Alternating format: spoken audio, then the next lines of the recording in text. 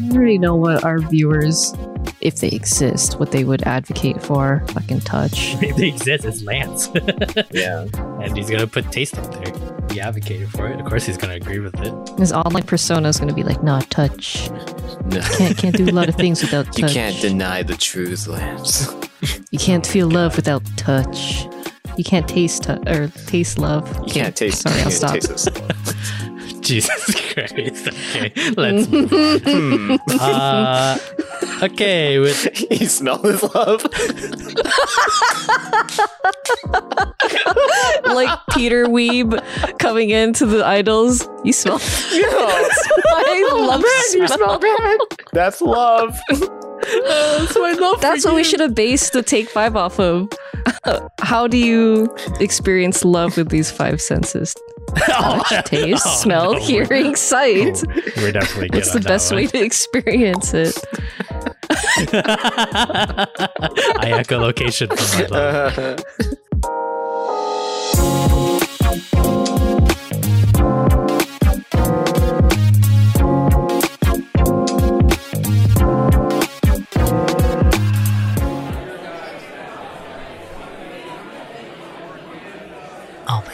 Oh my god, I can't believe I scored these fucking handshake tickets. I could just, oh my god, ass idol duo. I love it so much. I can't wait to shake their hand. Oh god, I'm up next. Okay.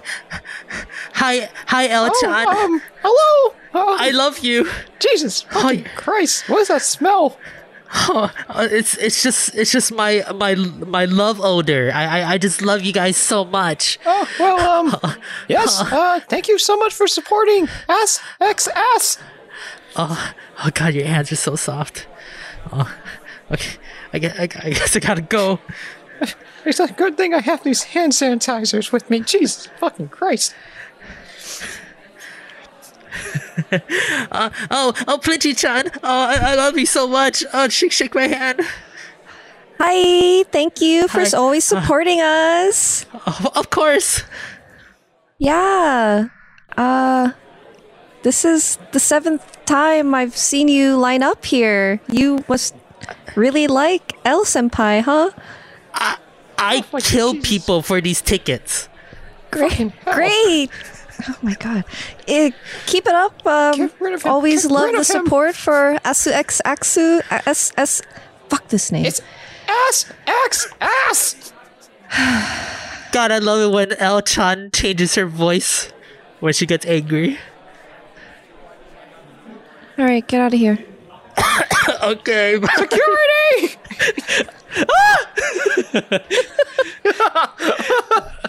Okay, well, on that note, hey guys, welcome back to another episode. That was just so great. That was so I know. great, Peter. Thank How you. do you think it up? You know what, dude? It's just, it all starts from here. It all Yeah? starts from here, dude. Yep. From nothing, right huh? there. Yeah. From absolute nothing to absolute nothing. completely nothing. Yeah. Okay. And then it's just suddenly on paper. And then it's there. And it's our problem. Exactly. But hey guys, welcome back to another episode of the WePower Hour, the show where we have a roundtable discussion on the latest news and topics in the anime and manga world. I'm your host for this week, Peter, and with me are my esteemed co-hosts, starting from my left, Plinchi, Hi. and then the man in the middle, Lance. Peace up, bitches. A Tinko voice. Nice. We are already on episode 101. Today is September 12th? 13th? September 13th. 13. Shit. Mm-hmm. Shit. We got a lot to talk about. We're already on week 10 of this summer Sorry, what does it say season. behind you? Happy birthday, our friend Yuzu. It's from the Place Further in the Universe episode. Oh, that's they right. celebrate Oh, her birthday. right. But before we get into week 10 of the summer season, let's get some latest news out of the week first. First up, that Tonikaku special episode that got delayed from the summer has finally released its premiere date. It is going to be on November 22nd. The episode will be titled Uniform, and Studio 7 Arcs will be animating the special. This is the same studio that animated season 1 and will be in charge for season 2 next year. There is like a little animated video called Tsukasa's Kitchen to have this announcement, so I shall play it for everyone here. I don't think this has anything to do with the fucking episode. Is she singing the recipe? I think so. Yeah, she's singing the recipe. Like cut up the onion. Yeah, she's saying, and next we'll do this and mix it. That's what I thought. Oh, hamburger. Oh, juicy. Ah! Oh my god.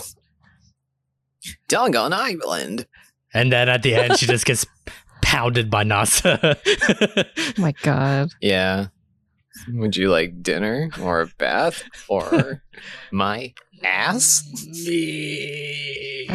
So there you go. If you want to check out the Tsukasa's Kitchen little music video, the link would be in the description, so you can check it out. Let's move on to the next news article. For Bleach, that's premiering in the fall season. We just got confirmation that it will be around 50 plus episodes for this final arc. It will be split into 4 different cores, and they will be non-consecutive. So we won't see 52 weeks of Bleach straight in a row. They will take breaks in between. Oh, man. Not sure how long the breaks are. Let's just hope it's not an Attack on Titan scenario where it's the final season kind of shenanigans where it's once per year. But you never know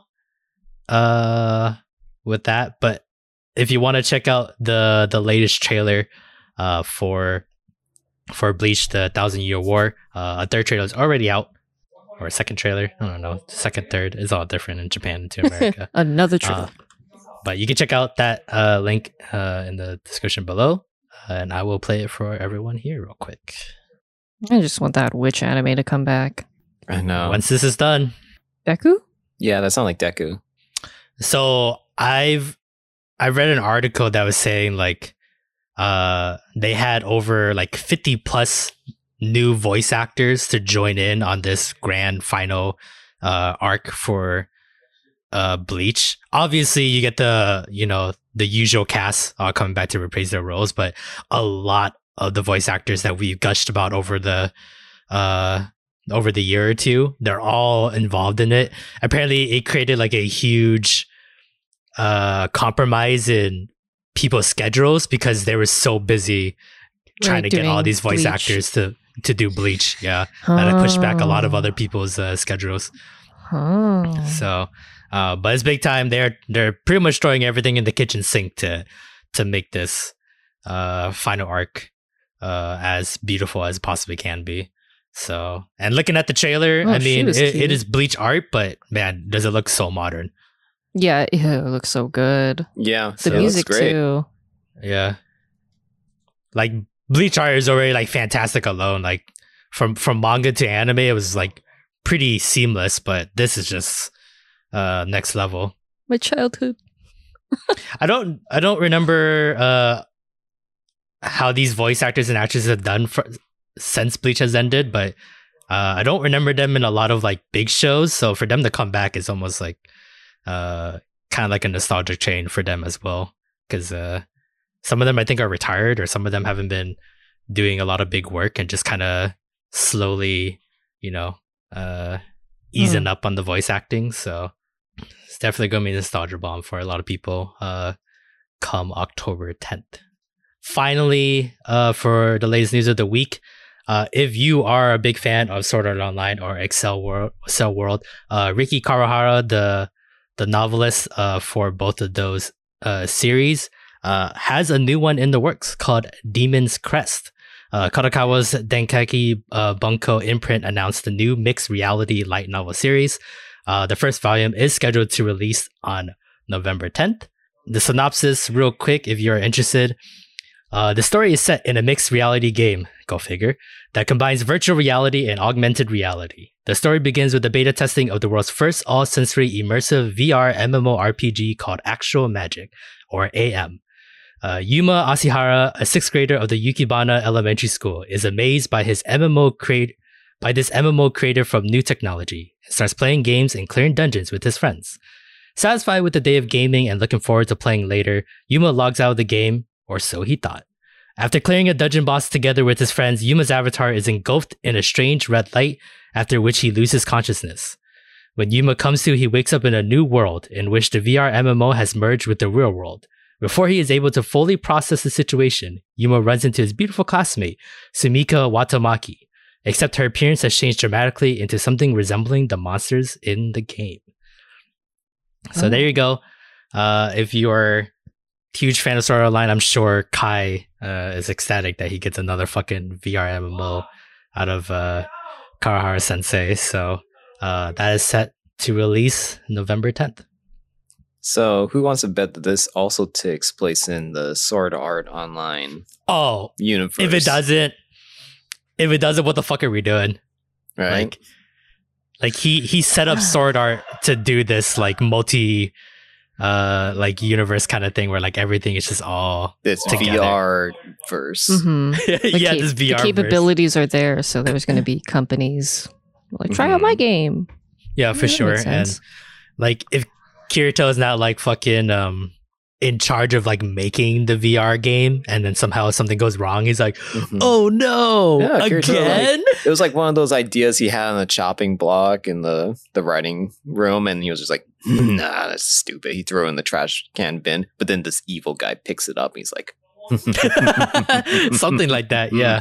Thank you. Because I think that's canon, right? That Kirito wants to be a game developer, especially in the VR. And he eventually, well, I don't know if it was the initial idea for it or it was like decanonized, but I know Excel World, at least, it was written on the basis that Kirito eventually helps make Excel World.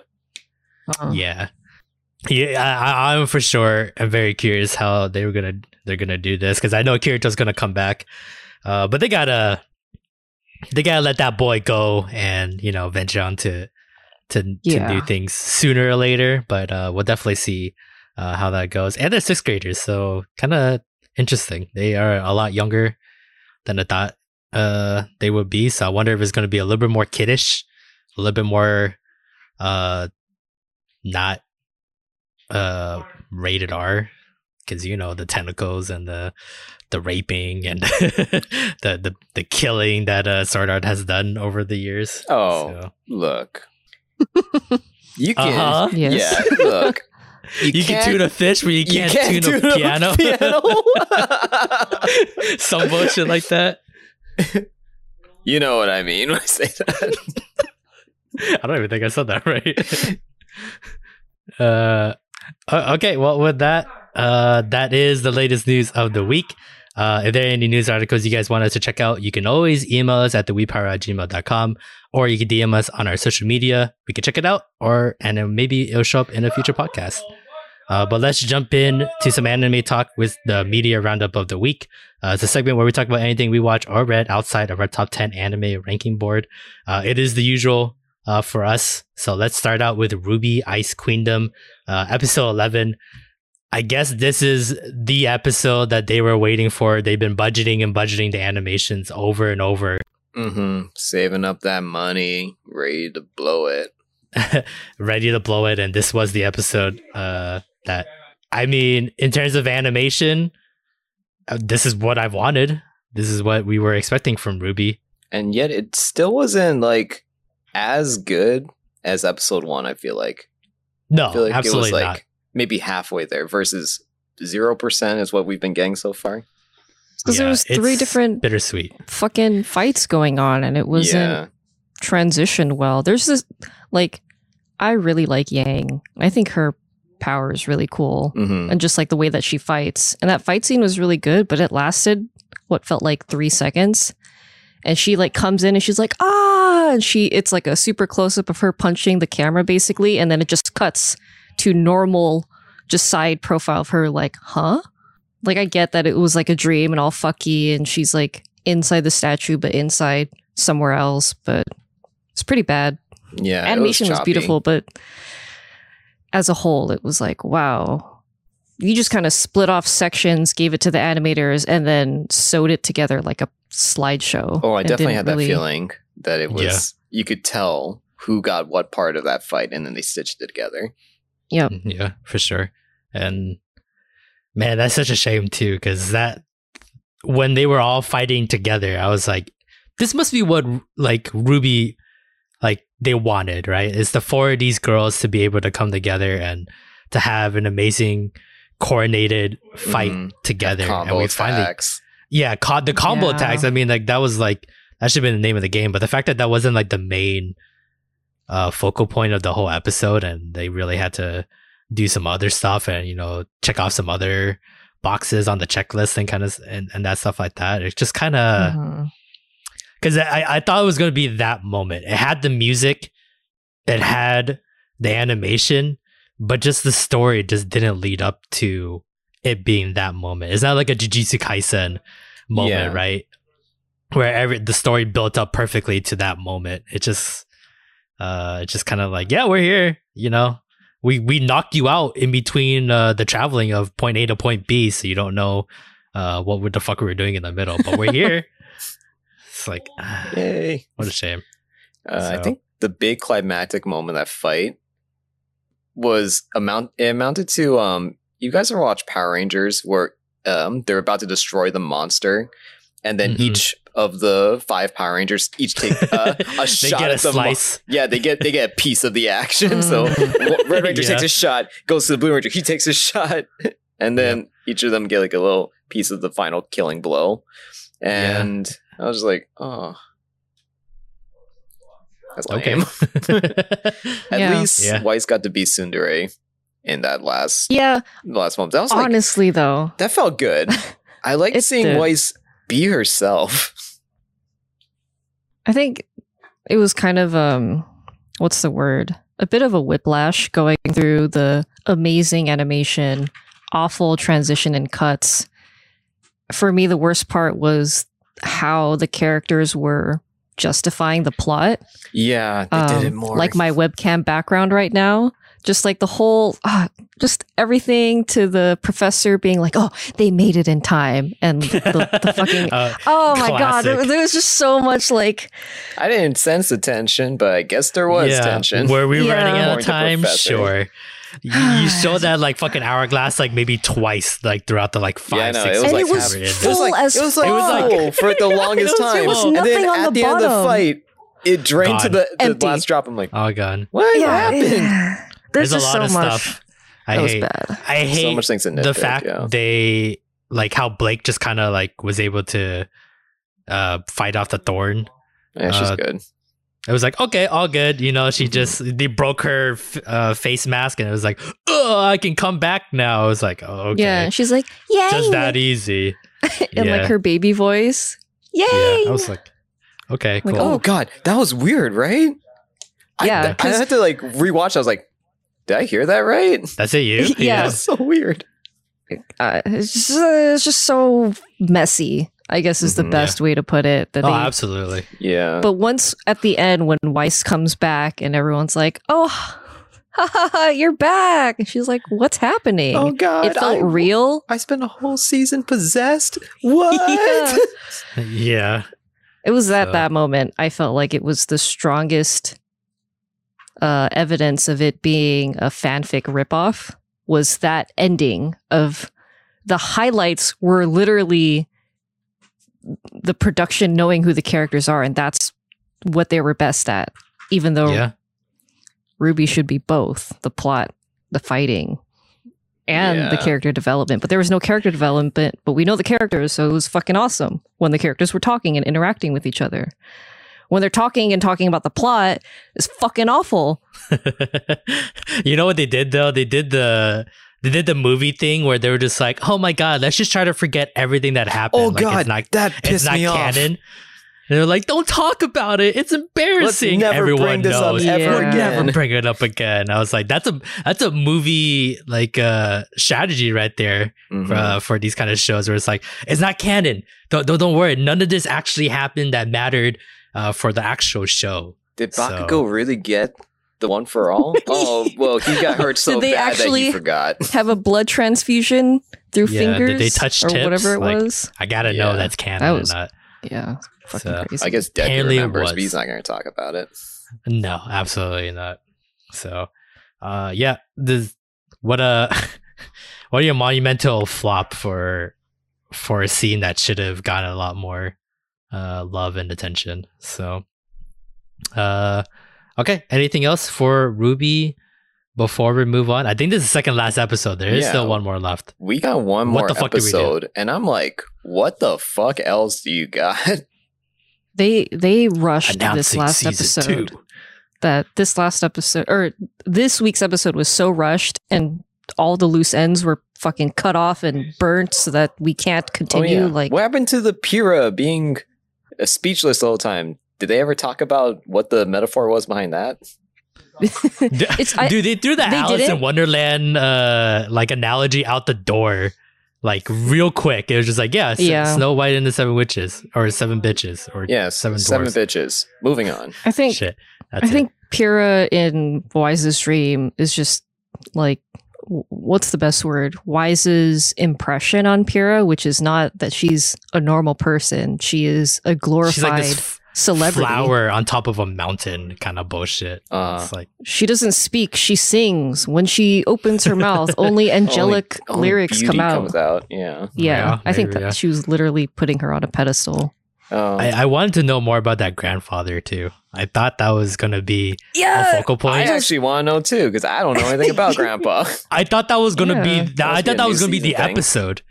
I thought that was gonna be like, this is it. We're just fucking Yang gets in, and then she learns about Wise and her past and her grandfather and how it shaped her or tried to shape her to who she wanted to be, and something fell out in that time period. I thought that was gonna be the whole episode. I wasn't expecting us to come to that conclusion. So it's kind of like Punchy's right. They rushed it. Like that RWBY fight before she busted out. I don't know what the. I don't know. I still don't understand. The dress. The dress just came out, and there's like, oh, the dress. It did it. It hides in the shadow of who fights it. I'm like, wow. I thought that was supposed to be cryptic, but you were literally saying what the answer was to RWBY. Yeah. No thinking. And what about the stupid? I didn't really get disregarding the weird NPC telling the heroes how to beat the game. What was up with the gun? Every time she mentioned it, and she was like, "Oh, this is why you had my gun backwards." Why? Like, I don't get it either. She could have done that if her scythe was normal. Like, silly RWBY, there's always a reason. Why are we talking about the shadow in the people? If it has nothing to do with the gun being backwards. I mean, I'm just convinced nobody tested this episode out before they sent it out. Like, anyone would have been like... No one play tested this. Hello? Anybody would have been like, excuse me, Shaft? What did you mean by this, and this scene? And the surprising thing, too, I think it would have been okay to have those plot holes if just the animation was superb from beginning to end. Oh, yeah. You know? Like, it's like, okay... It's just stupid. Yeah, it's whatever. The story is just nonsensical, but it's so good animation. And I was just kind of like, come on, Shaft. We know you can do better than that. We've seen you do better than that. And maybe the budget wasn't that big as we thought it was. Or maybe they blew that budget in the first 3 episodes, like Lance was saying. I mean, like, maybe. That's like a colossal failure if you truly do blow your budget in the first 3 episodes and it ripples the whole season. Must have been like I can imagine, not like I know anything about how anime studios and production works, but it's like, hey, I think Peter also said this as like a pass. We got this deal to do RWBY. Great. Rooster Teeth wants an anime. Okay. Get the budget. Okay, 3 episodes. Got it. Let's fucking do it. Yeah. 3 episodes out. Okay, guys. Good job. We did it. Well, where's the other 9? What? Huh? They wanted 12 and a 12 episode season. Where's the other 9? Oh, shit. You got like $10 I read that 12 left. as a 3. So yeah, it's crazy. And now I can only imagine this final episode is going to be the absolute budget of a budget episode that we're ever going to see. Oh my god. It's going to be slice of life. They wasted all of it on this week, so... maybe it'll be the food fight. Sure. The alluded food fight that you and Pidgey been wanting for the whole season. And it has all the budget that's left into it. It's so frustrating because the food fight only is fun and exciting because Team Juniper and Team Ruby are not the only fucking team. So having a food fight means something because all the other students are either joining in or they're like, oh my god, and all the other teachers, whoever they are, wherever they are. Oh yeah, we don't know anything. Oh god, we don't know. Fucking. We don't know shit. We just know it's a non-canon movie. Glasses guy. I know. So we're not gonna get a food fight, and if they do, fuck you. Like you're just playing with my heart at this point. What if it starts? Okay, prediction. What if it starts with the episode?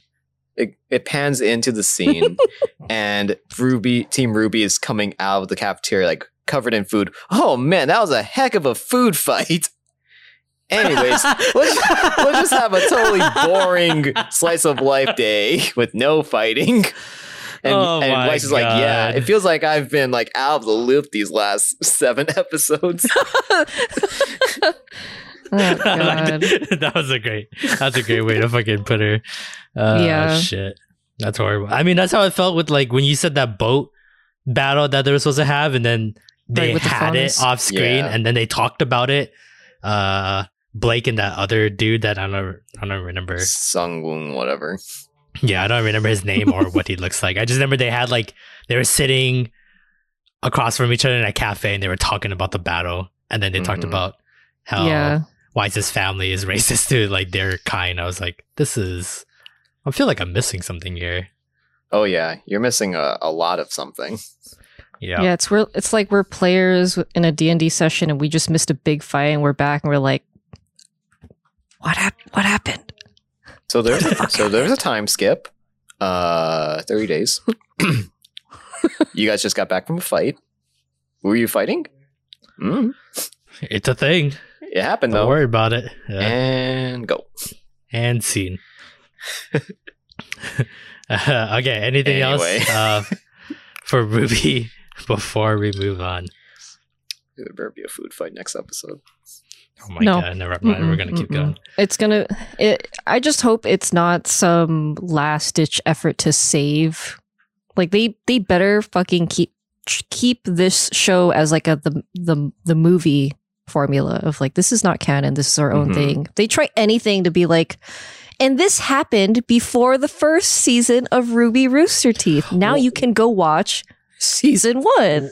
What if they changed the food fight into like a water balloon fight, but it's like the exact same setup and everything, but it's water balloons? I believe that. Okay. The only way sounds very anime for this season a beach episode. If they give us fan service. Yeah, that's the only way I'll be like a beach episode. Yeah, just full episode 7 into the final episode, beach episode. Yeah, just water balloon wet t-shirt contest out the wazoo. John splitting watermelons can be there, I guess. John, dude, I hate John. By John, what a waste of a fucking time. So, as far as like a underutilized character in this show, he is even more underutilized in this. Yeah, tell me about it.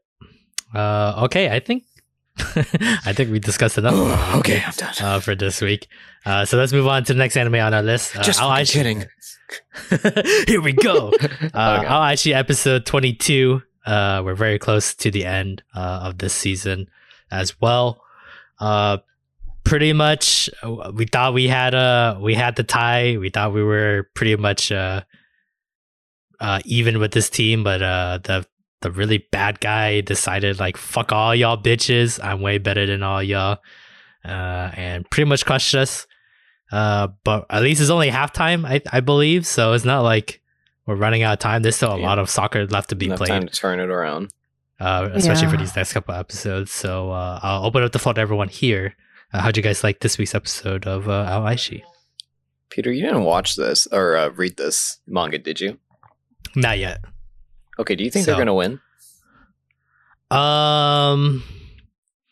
That's the tough part, because I can't get a read on Aoishi because it's so slice of life than sports. Yeah. Like they really try to focus on Aoi and like his psyche and everything around him and the environment around him, that it hasn't felt like soccer for a while, you know?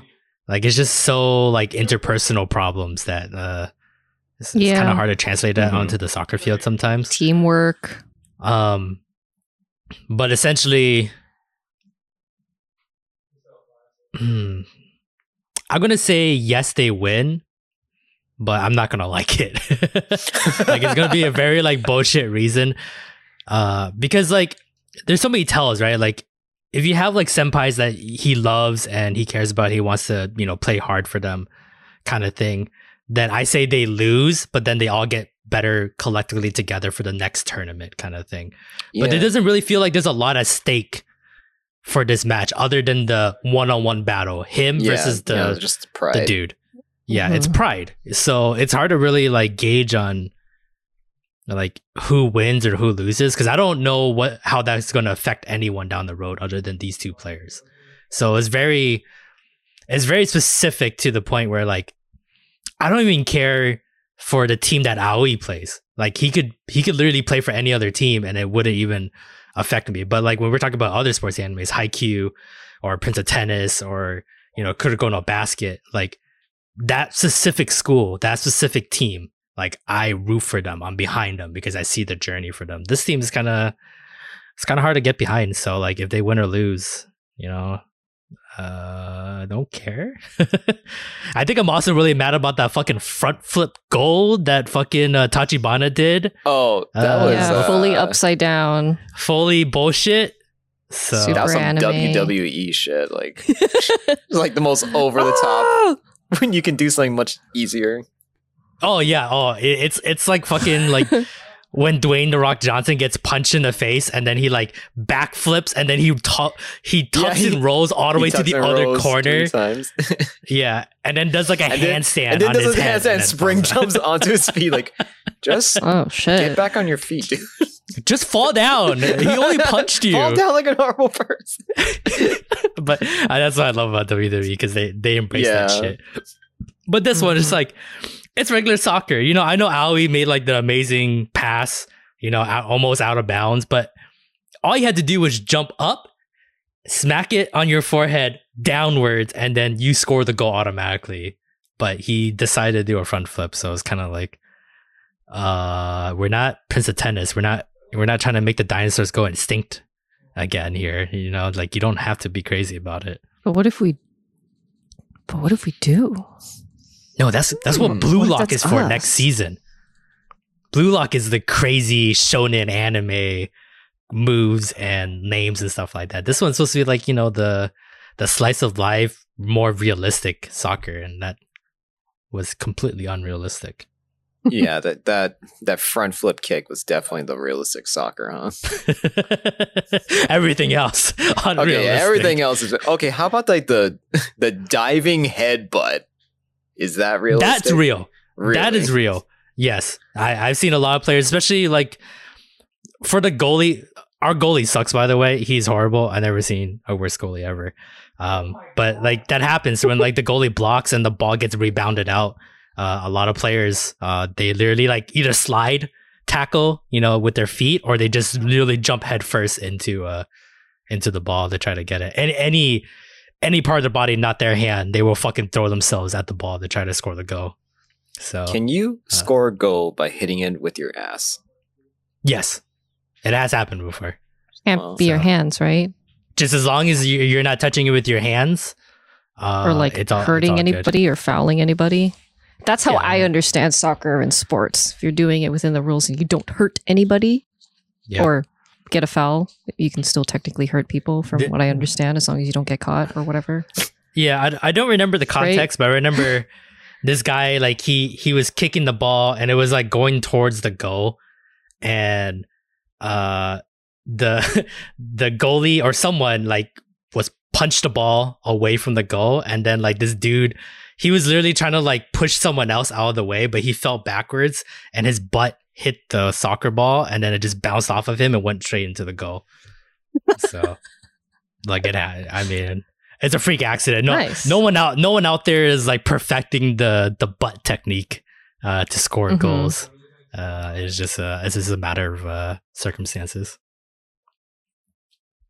Okay, anything else for Aoishi before we move on? No Hannah talk. No one cares about her talking to her stepbrother. Why? What did she say to? What did she say to her stepbrother? She didn't say anything. Did she say it was the stepbrother? He was just like, why aren't you watching? Why aren't you like there closer watching? She didn't want to talk about her being jealous, or upsetty, still mad at Aoi for having emotions and feelings for Aoi, but not realizing / admitting, want to focus on career, blah, blah, blah, blah, blah. A career that she only thought about like a couple months ago. Like she's making it like I've been dreaming about being an athlete, a nutritionist for the past 14 years of my life, if not longer. But she only thought about being that for like a couple months. So it's kind of like, I get why she's mad, but I also don't get why she's mad. It's not like you've been fighting for this goal in mind for so many years. Okay.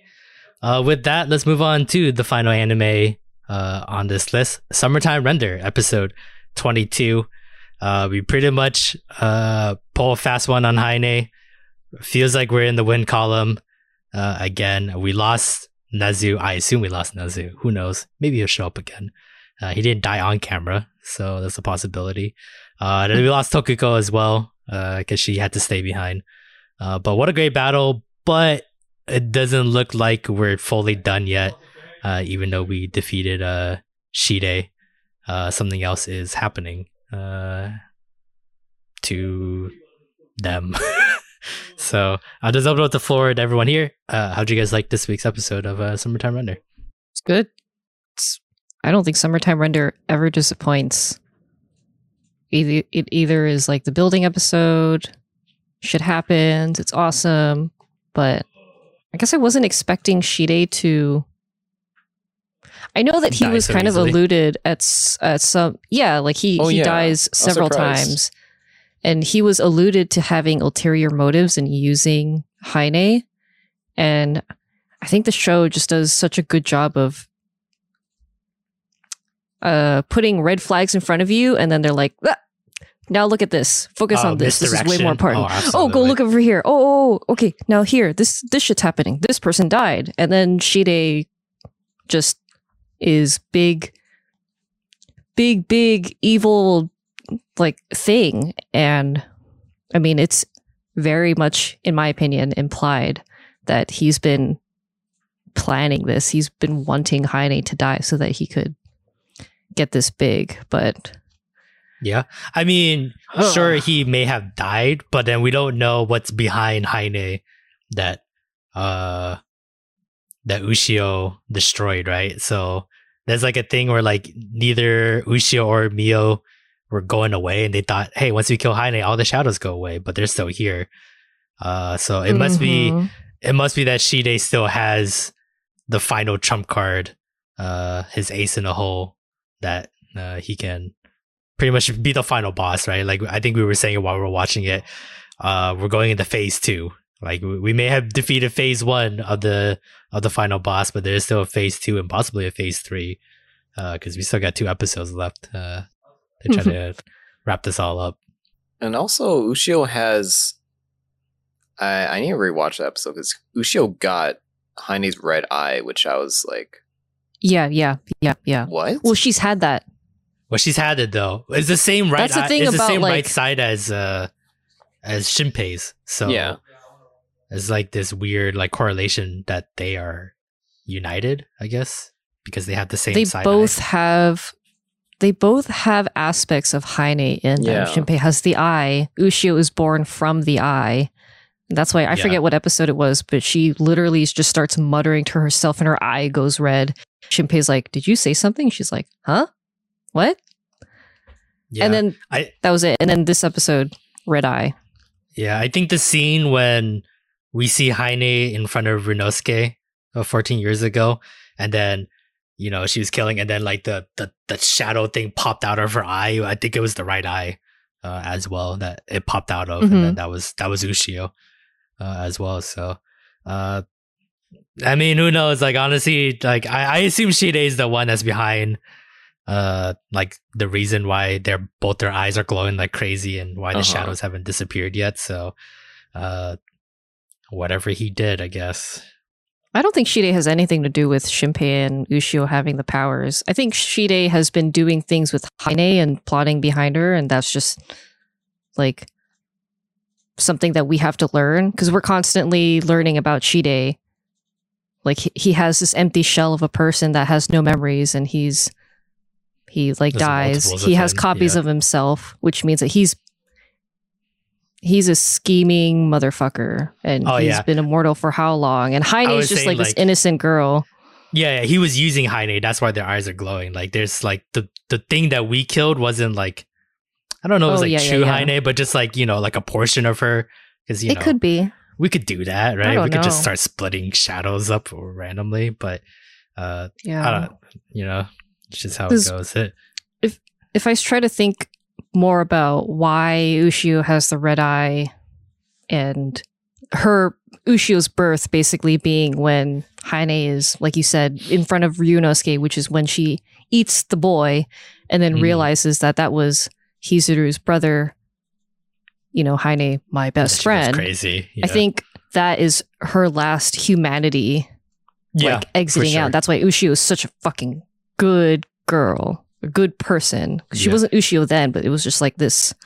Well, it's also like the anti. She's the only shadow that has a shred of humanity from the get go. So that makes a lot of sense. Because Mio is Shadow Mio is Mio, but then she's also like not as 1-to-1 as Shadow Ushio is to Ushio. Yeah, for sure. Which I've always been like, why? It's funny, but why? Yeah, you pretty much answered that question for yourself. That it's just Ushio special because she came out Heine. So it's really hard to tell how the mystery goes in this show because you don't really like, they leave Easter eggs, but it's not like very concrete Easter eggs. It's kind of like it is what it is kind of situation. So like when it happens, like, yeah, that's just how shadows work. So yeah. And I always go back to Odd Taxi, like another mystery show that we watch here on the podcast. And that one was just like, okay, you know, you can kind of get a beat on some stuff and you can kind of get a tell on like certain Easter eggs that get dropped by, and it's fun to try to solve it. This one is just kind of like, you know, when you throw in the fantasy aspect, you just kind of like, yeah, this is how it goes. Like, there's no explanation. Don't try to figure it out. It is what it is. Yeah. At least with Summertime Render, it's like, I don't know what a good word is, but it makes sense is the best thing that I can come up with. Because when I think about, we had a bunch of vampire animes this past like year-ish. Oh yeah, and like we watched a vampire show. Yeah, like a lot of the vampire quote facts that they would spit out was that of like, this is how it is. This is how vampires are. But I think the downside of us knowing what vampires are and having history was just kind of like, for me at least, it was hard to bend and be like, okay, I have to take this as fact. Sure. Yeah. Not because you showed me something, but because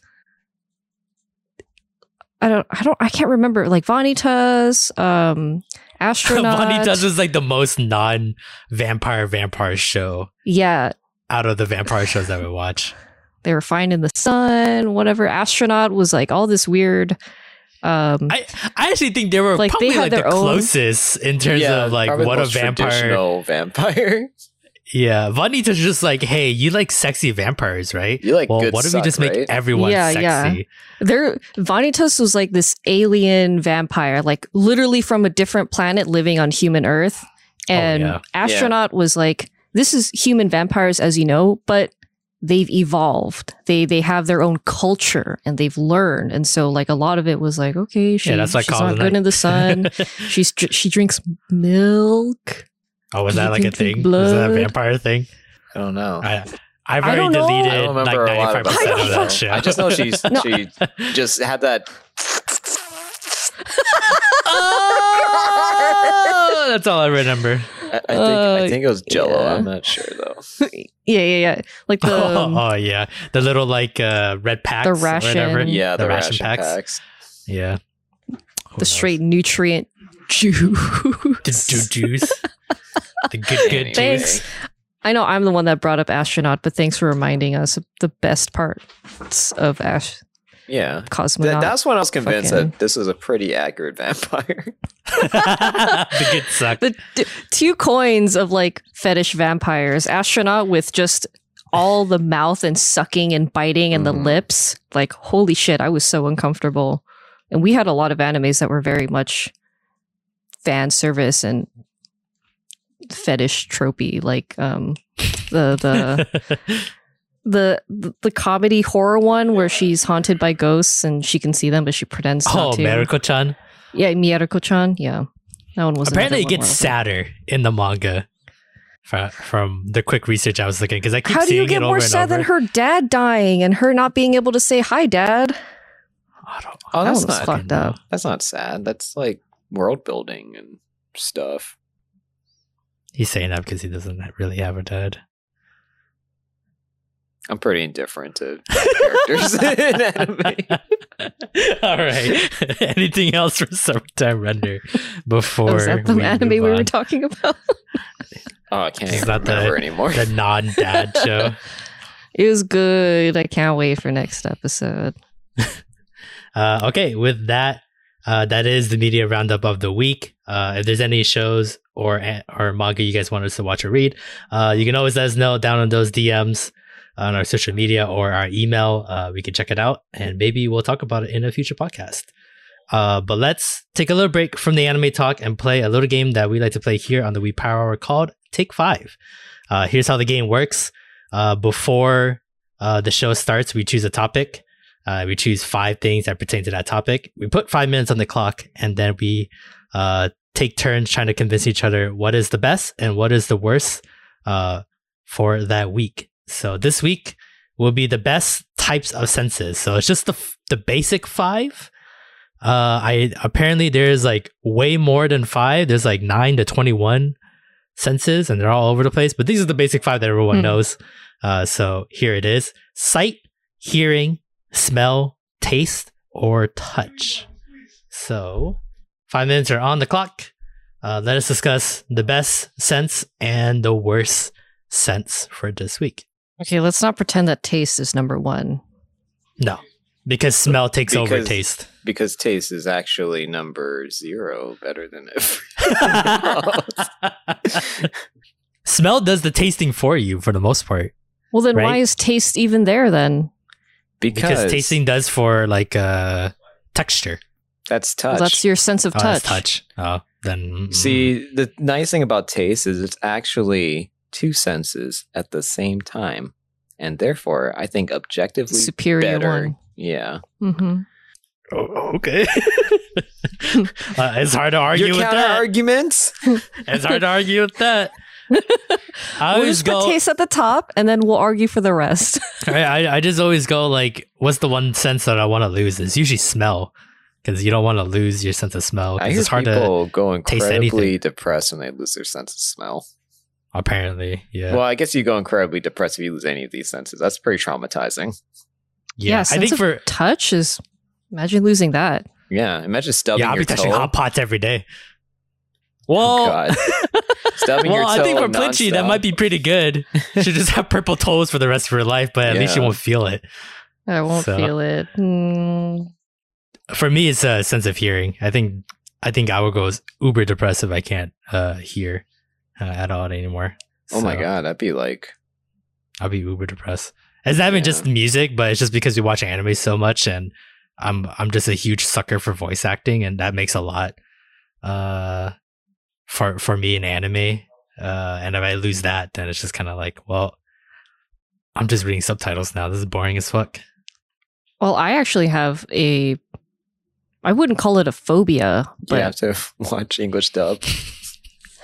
Yeah, awful. Fucked up. No. Sometimes you're just like thinking random things, right? Your mind goes places when you're not thinking about stuff. Mm-hmm. And sometimes my mind wanders like, what would happen if I was blind? Like that's a fear that I like occasionally think about. Like I would. That's a thing I'm getting closer and closer to every day. Like I always want to protect my eyes when I'm doing stuff. I'm like, thank God I have glasses. Maybe I need protection, but like sight is the last thing I want to lose. Yeah. Because I would probably die from not from being able to see, but like the depression. No. Like, I don't know. I would just walk around. You just drive into traffic, right? Oncoming traffic. Oh, I mean, if you lost your sight, at least you just probably turned to Majima. Oh God! Yeah, so it's not all bad.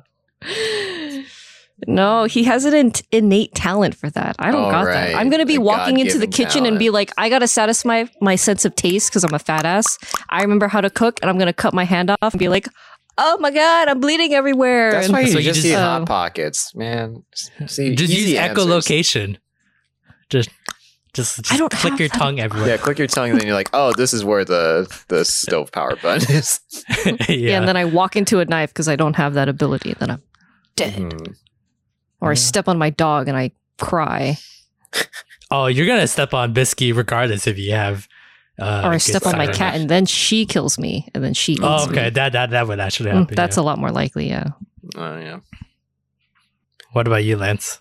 What's the sight that you don't want to lose the most? I don't mind losing all of these. I could give or take any of these, honestly. Fuck me Get up, rid fam. of touch. Fuck touch. We don't need touch. But I like picking my nose, and that's kind of like how can I go on? Yeah, you wouldn't be able to pick your nose. Yeah. Oh God, I wouldn't even know. I wouldn't even know if my finger went up my nose or not. Yeah, you wouldn't know how far you go, or like once you start bleeding, you wouldn't feel the blood. Pierce my brain. I don't know. Am I close enough? I can't see. Oh God! No, I'm blind. I hit my fucking the part of your brain this sight. Oh shit! What is that beeping? What's happening? Where's that beeping coming from? Oh, is this one? Oh, it's the Google one. Shut the fuck up. Jesus Christ. Like, do I have the oven on? What the fuck? I was like, oh God, are my earphones dead already? Sometimes they'll beep when they're like, charge me! At least it's not the human voice. Battery low. Battery low. Like, oh my God. Or you switch it to, I mean, are you sure you want to lose your sense of touch, Lance? I mean, how are you going to do COVID test without a sense of touch? Just like what we said, until you start thinking funny because you've gone too far up your brain. Your whole arm goes up your asshole. Well, I mean, that'd probably be the most thorough COVID test in the world. Look, if we're losing our sense of touch, it means we have our sense of sight. So we can stand in front of a mirror and be like, oh, maybe this is too far. I will stop. Then I'd have to look at my own face, and that's just torture. And then I gotta take out my sense of sight. Yeah. I'm just gonna fucking blind myself. I'm gonna just end up being 7 pounds. Okay, so touch is at the end, I guess. Yeah, because we're experts on this. So yeah. Okay. Other than taste, which one you think is the best? I think objectively the world is catered and made itself accessible to people without senses of hearing. So long as you have sight, you can do pretty well. So I think sight's pretty important. It says a lot about our ableist society, doesn't it, Lance? It does. It Disgusting. Really does. Oh God, what about the people with no taste, Tom? What are you doing for them, America? I mean, what is there to do? Whatever they want, right? When COVID was going around and people were like, I don't have taste, I'm going to bite into this onion. They're like eating shit that you haven't seen those? But okay. No, I have, but it's just like, I can't imagine that's like someone's dream where it's like oh God, I haven't tasted anything in years. Now I can finally eat this dog food without repercussion. I can eat this ass with no problem. I don't even think about it. I just eat it. Yeah, Kai's dream. Sorry, Kai. I did not say that. I did not say that. But did you know that you can actually lose? I was thinking it. You can actually lose your sense of taste from like just sheer depression. Yeah. Wow. Yeah, it'll actually numb your sense of taste. Yeah, there's like some people when like their loved ones die, there's like studies that show like they can't taste anything. Like any of their meals afterwards, it's all bland to them. Their chemicals are just completely thrown off. Yeah. That explains so much isekai animes where they have bad taste. Can't taste can't taste food. Rising of the Shield Hero, Naofumi. Yeah, that's exactly what I was thinking. Naofumi. Yeah, he lost his sense of taste. That's what I said, Naofumi. Yeah. Good idea, Peter. You're so smart. Good job. It's me and this non sense of sight. He's like that's the only reference that I can think of. I thought of Sal, Dimitri, also. Fire Emblem. Yeah, Fire Emblem. He actually, if you take him to eat the cafeteria, he says, "I don't know what this tastes like, but I'm sure it was very well made." And he always says that, and it's very strange and sad. He is a lot of boy. Dramas do it too. I always see it like when like it's a father and daughter type of drama, and the mom dies, and they don't eat as well because the mom cooks it. Yeah, dad he just eats like shit because he just can't taste anything anymore. And then the moment he finds someone new, then he starts tasting again because he's back to falling in love and not heartbroken. Okay, so back to the take 5. Fucking depressing. Sad. Yeah, I would. I like this because I was on the fence of sight and smell. Like you brought a really good point. You can't technically taste if you can't smell. So, but if we're separating them, I think you can taste a little bit. Not as potently though. But not as potent. Yeah, but like technically the taste that you feel on your tongue without smell is like if you taste spicy, it's pain. It's like receptors going off and firing. Be shitting lava because I would only eat spicy food then to get my dopamine. Bring it on, man. Anyway, more hot sauce. It's the only thing that brings me joy. Okay. Yeah, I like this. Okay, with that, this objective looking good. Very objective. None of us have any of these senses taken away from us, so we definitely know best. Yeah.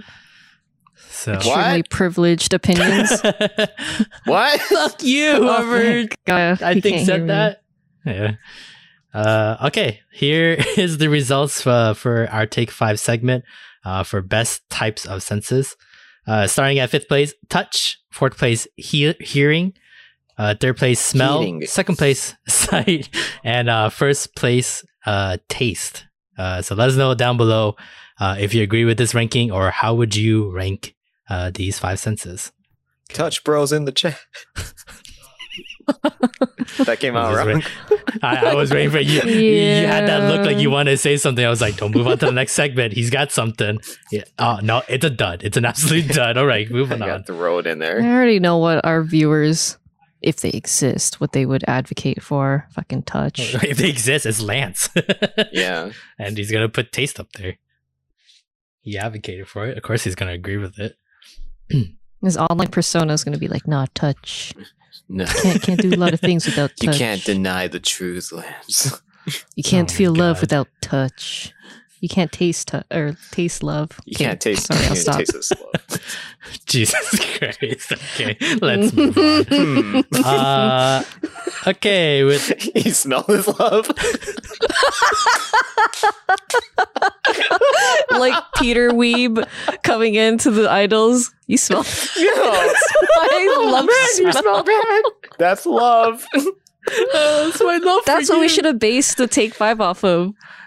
How do you experience love with these 5 senses? Taste, smell, hearing, sight. We're definitely good. What's the best way to experience it? I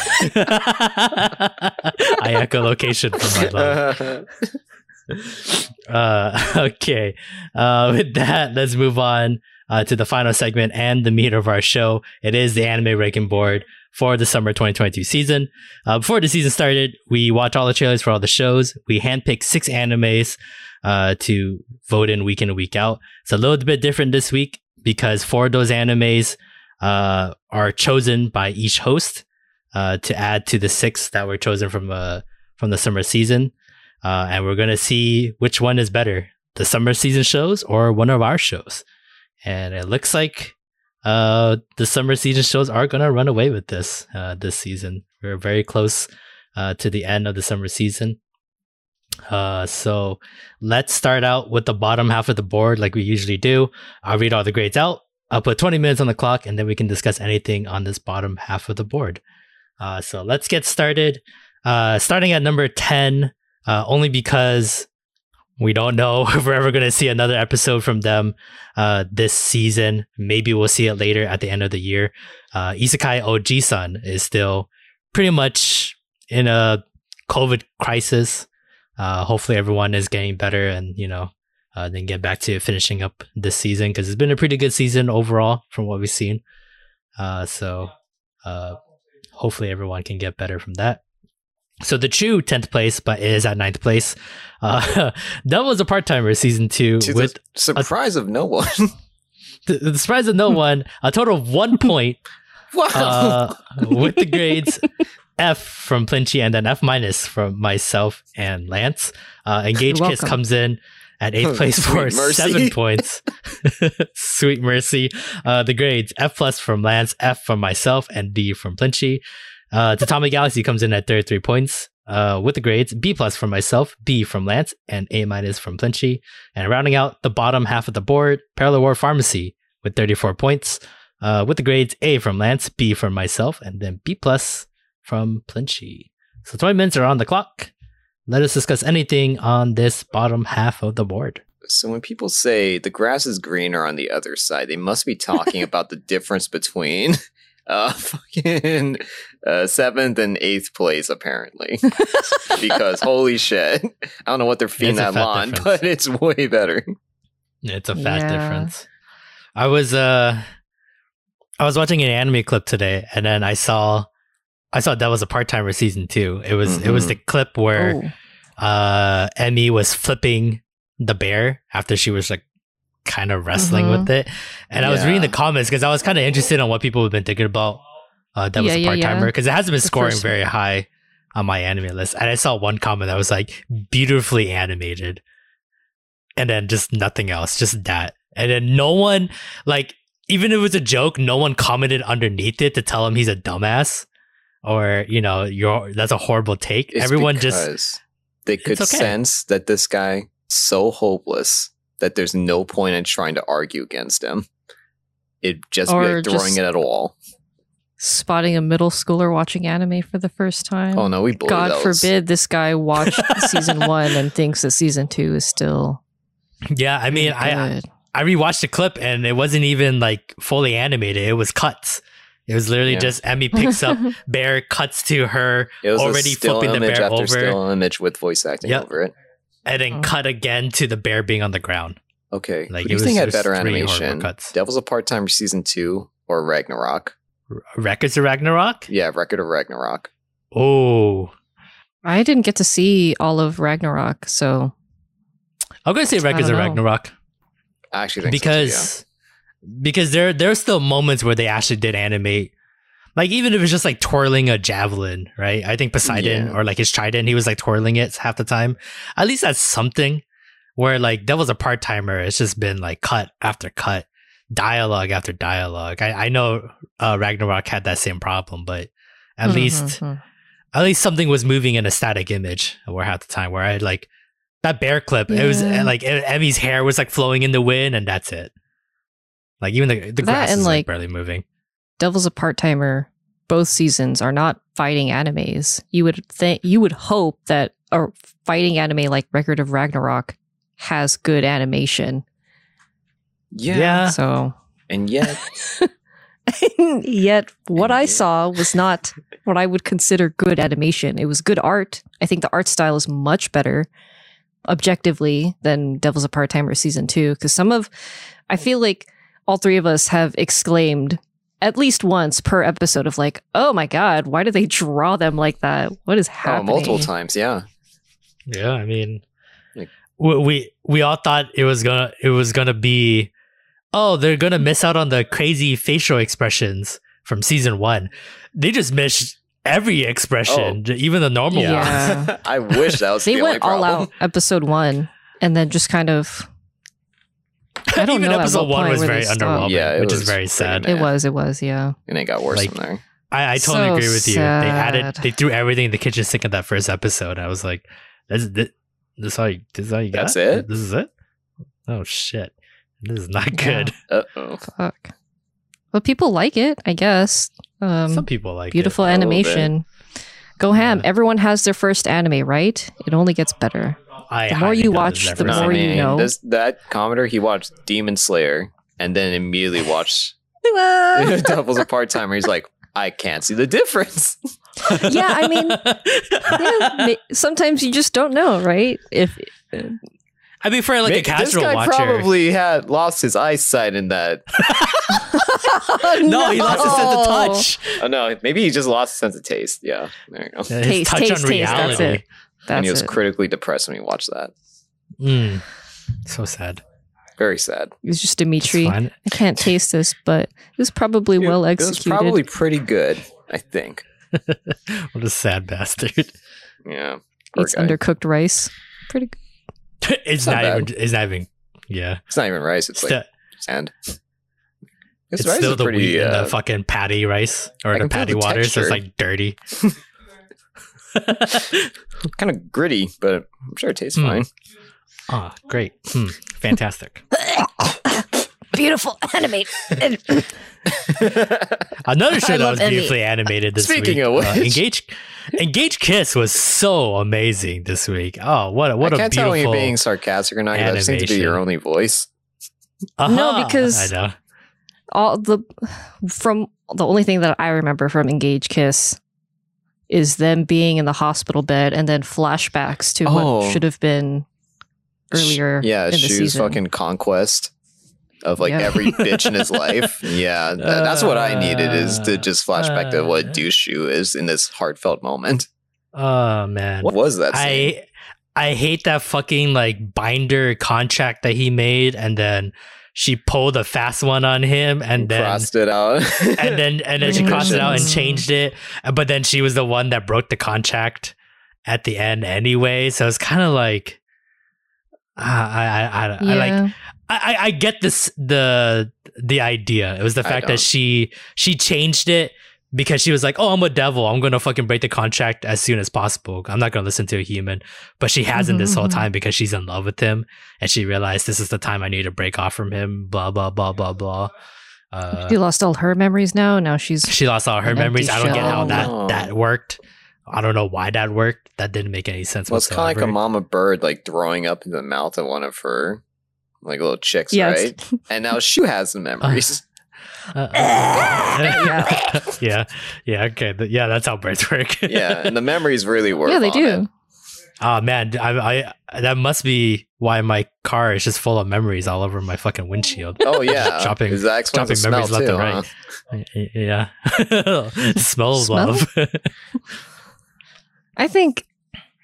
I feel like we can say a lot about how Engage Kiss could have been better, but there's nothing. I don't know where to start. It's over. Well, I mean, yeah, the plot is already pretty lackluster, and I think this episode was a big sign of them not prioritizing like the building of all the characters. We just kind of came into it a lot. It is what it is. The whole contract breaking, I felt like could have hit a lot nicer if it, because God, words are hard. I mean, it should have been building from like an earlier part of the season, not. No, like, yeah. But I mean, like, how they would do it, I can think of a reason, but it's very obvious that that's not what they wanted. They wanted to focus on this weird harem romance. Yeah, for sure. And the kissing. So, but if they had focused more on, like, the origins of devils/demons and how cunning they are, and yeah, I mean, it would have been give nice. a bit more premise to explain why Kisara has the ability to be like, because when we see that flashback, we don't know shit about her. She's just like this stone bitch, and she's like, okay, I'll make a contract with you, and then she like kisses him, and she's like all teehee and stuff, like a little bitch girl. I'm like, what the fuck? That sounds pretty accurate to me. That's a devil. Is it though? That's a high school girl. But the fact that like his family was like in charge of Kisara and the demon and all this stuff for like a while now, like the dad had history with the demon, that would have been kind of nice to know from like day one, like why you chose her and like why, you know, you even knew about her to begin with, or any of that sense. It's just kind of like, yeah, it is what it is, kind of thing. I guess so. They wrote themselves into a corner from the get-go. I guess so. I guess like, they created a loophole by accident, and just like, well, fuck. I guess we keep fucking the loophole over and over until fucking someone needs to play test these animes. Seriously, we need a director. It's the same for the thing director. with Ruby. Just do a battle anime. You got the cute girls. You got the animation. Skills to make a battle anime. Fuck just make a battle. Just go all in on action. What you're doing well, and forget about the other stuff. Yeah, you want to fight do an evil bad guy, not yourself. Have weird hot sex scenes for no reason. Yeah, people will eat it up. But now you're weaving in like memories and trauma that for characters that you don't feel for. Exactly. And now there's going to be like this whole sentiment with Kisara, and now the little sister's going to get involved because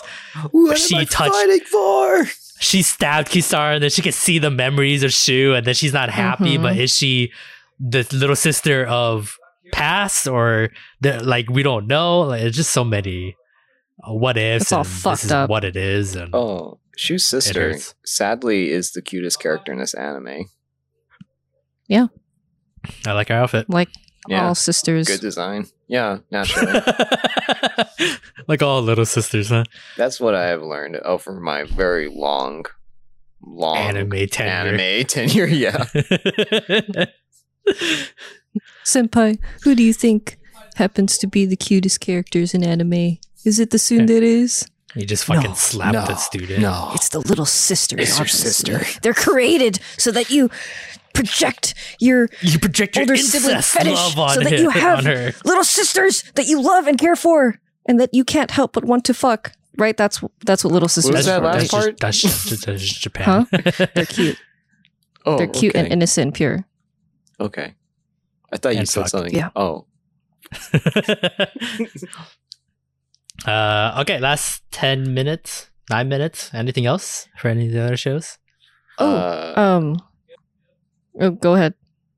I want to talk about Parallel and also Tatami.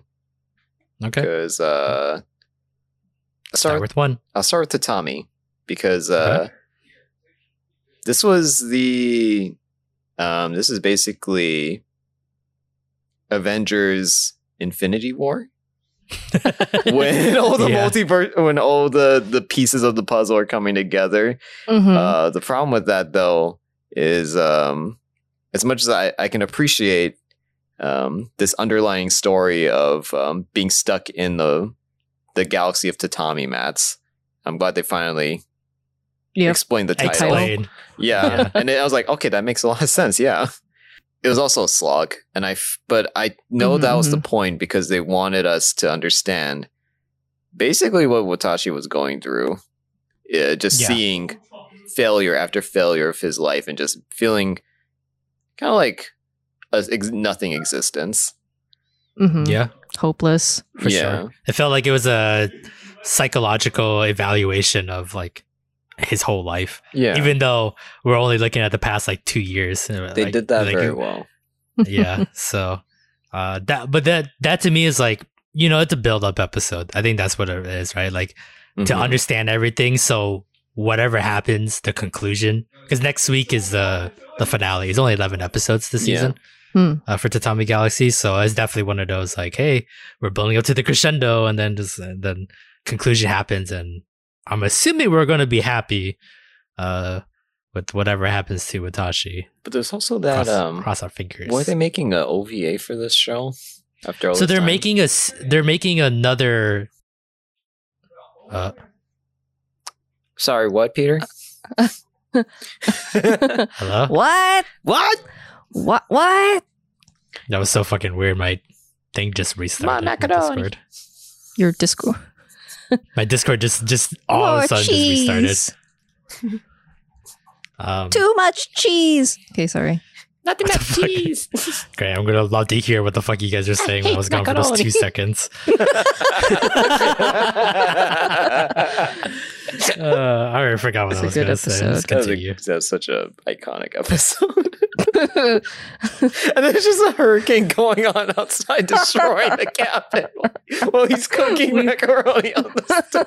Yeah, we have 3 brain cells, and once Peter left, Lance and I were just like, Hurts out the dog from like 20 years ago. God. Yeah, I wanted to say, I wanted to bring up Tatami Galaxy and just say that it was a payoff episode, but also a build up, which pretty much everyone else said. So I don't think I really have any strong feelings for the anime as a whole, just because we've gone through the same shit. Over it's like a cycle. It's like an endless cycle. So I think the concept and like idea of the anime is really cool and interesting, but watching it is pretty B tier in my opinion. Yeah, I think the sequel anime is gonna include a whole new cast.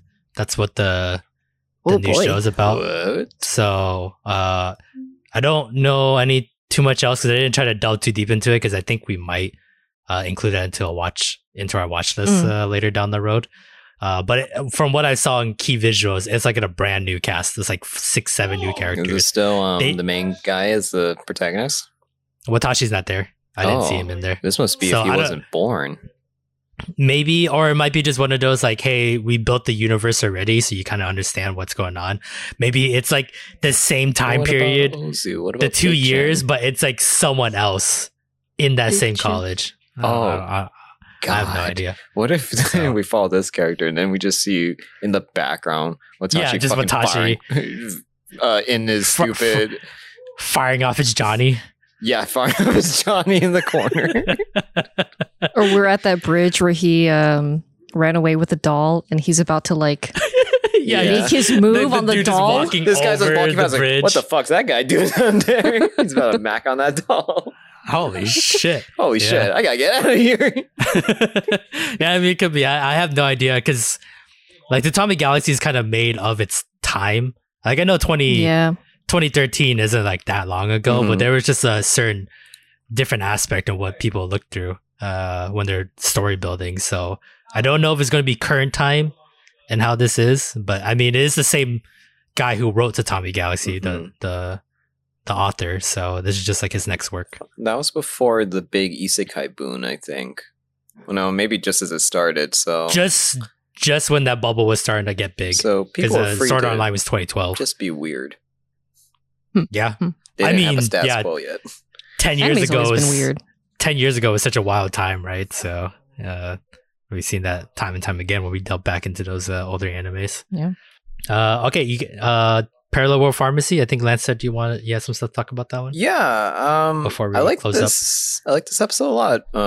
Between one, I just love seeing Pixis in another anime yet again. Great seeing that old fucker. But you know, as much as it's I definitely think it's kind of on the nose for like a topical episode between the pandemic happening IRL and pharma like struggling to convince the masses that it's real. Yeah, it's real, and that it's dangerous, and they need to take it seriously. Yeah, and look what happens when you don't listen. A fucking ship full of people died. Yeah, to like be that like, hey, you either give this the respect and the caution that it deserves, or you literally die.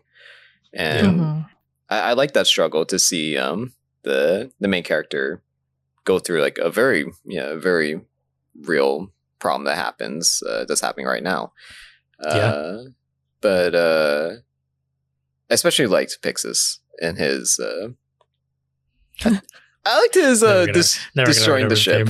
Yeah. I don't know for sure. I think he just like, because he's smart and he realizes the ramifications of, you know, your actions and stuff like that. And, you know, he's been around the block. He's a captain for a reason. So I'm happy just seeing authority figures that take it seriously. Yeah, exactly. Yeah. So, because it feels like Pharma isn't just like this hotshot guy that is going to just cure everything, right? There's still going to be some downfalls and some consequences to certain people's actions. And we were able to get to see that. That was kind of nice. I think the only problem I had with this episode was when Pharma went to that new city to try to contain the Black Plague. that fucking back and forth. I get like people were like scared and they think it was like fucking magic and they want to run away. But Pharma was just so like 2-word sentences. Yeah, he just didn't say a lot. He just like, go back. Yeah.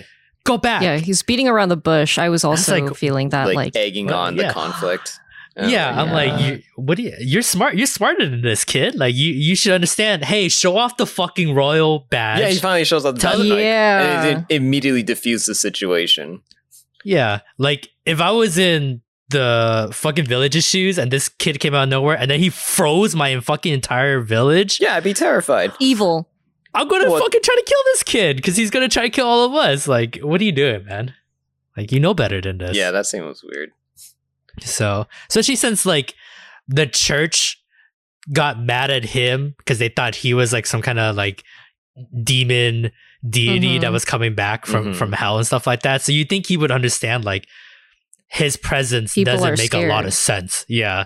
And then he thought of countermeasures to that. But I guess he's just so into pharmacy that he doesn't think about anything else. Okay. Anything else for the bottom half of the board before we move on? I miss OG-san. I was just thinking that. I miss OG-san too. I actually just miss Elf because she's really fucking cute. I really enjoyed her character. And I'm especially missing it because I feel like we are at a point in the anime where the old formula is getting old. So I want to see, and the author at this point, I hope, would be sensing that. So I want to see if they took it to the next level and spin in anime. Oh yeah, absolutely. This next episode would be the time, and I'm sad that we're missing out on that. Yeah, especially with Takafumi getting the powers from Oji-san. That was just like that opens up some. Is this going to happen again? Because that would be fucking funny. That too, and the fantasy world, because they were able to see the nun, and she's the hero of this world. Yeah. So that's a big plot narratives point too. Yeah, that opens up everything. Like, how does Oji-san get in touch with all three of these girls, and do they like join together to save the world? And I would love to see that as well. So, you know, we'll see it when we see it. It's not like it's canceled or anything like that. It's just delayed until they get everything under control. Just not just them, but Japan in general. So hopefully everyone will be okay. But let's keep trucking along with week 10 with the top half of the board. This one goes a little different on the top half. We go a little bit slower all the way to the top of the mountain to see who ranks supreme for this week. So let's get started with 5th place. And I think it's the first time this show has ever even hit the top half of the board, but because of the damage that's been happening on these bottom half shows, it got propelled upwards. Opportunity is an opportunity, my friends. Yep. So finally at the top half of the board at 5th place, Call of the Night with 36 points. Through the smoke, through the crowd, through the mayhem, Call the Knight shoves his way through. Somehow just coming on through with the grades A- from Lance, A for myself, and then B+ from Plinchy. So pretty even across the board, pretty similar grades. So I'll just open up the floor to everyone here. What did you guys like about Call of the Night this week? It made me laugh. It was a funny episode. Yeah. It was a good hook to the mystery formula, and they didn't, what's the word? They didn't botch it, like how, like some animes, they want to touch on a topic that isn't something that they've done before, and they kind of go like, ha ha ha, and they do it really briefly. They really went into the, is his name Shu? Is that this character? No, what's the fucking boy's name? No, Naruyuki. What's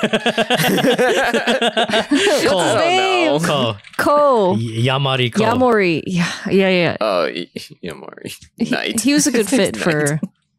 They used him well. Like, this was good. It's the first time I felt like they used his age to the joke. Yeah. He's a middle schooler, right? So like for him to be kind of still like a chunibyo a little bit and like wanting to say cool detective lines that he sees in his fucking TV shows and stuff like that. I just thought that was really fun and interesting because he's been very mature cute up to this point. Yeah. And yeah, it's just like this really cool slice of life stuff. And now that you know the rest of the vampires, for now, we can start slowly just doing like these weird like episode here, slice of life with you vampire, you set up the story and the punchline for this week, and then we go through it and do this and do that. So now that there's a full cast now, Ko and Nanakuse, they can pretty much open up the world because there's always been just them, especially in the apartment that Nazuna has. So it's kind of compact in where they can go, but now they can go pretty much anywhere because the plot can be in any of these vampire girls. And I noticed on the casting, they casted a new lady. Miyuki Sawashiro is going to be voicing this lady, and she is the lady that I was thinking about.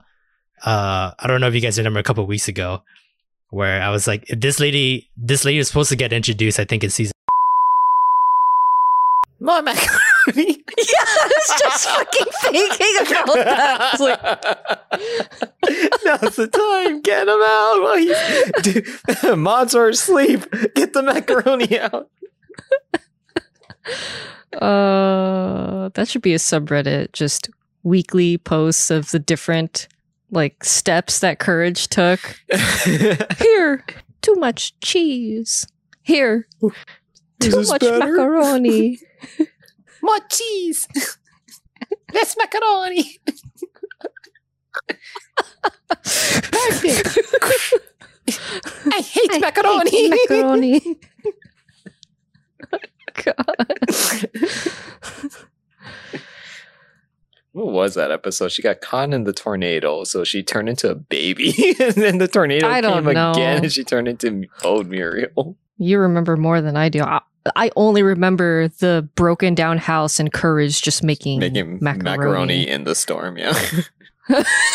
As soon as you died.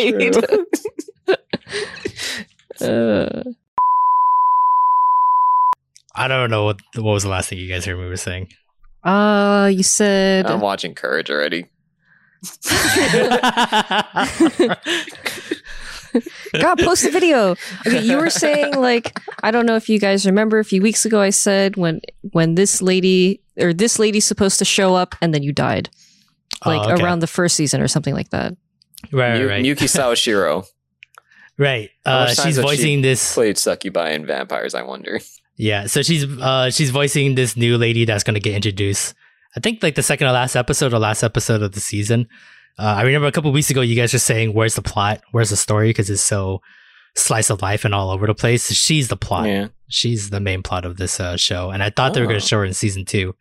But it looks like they're going to pretty much get her started before season 2. Kind of a little teaser to what to expect. So at least I know it's a guaranteed season 2. That's what it feels like for this show. I know you guys are still watching the fucking Courage thing.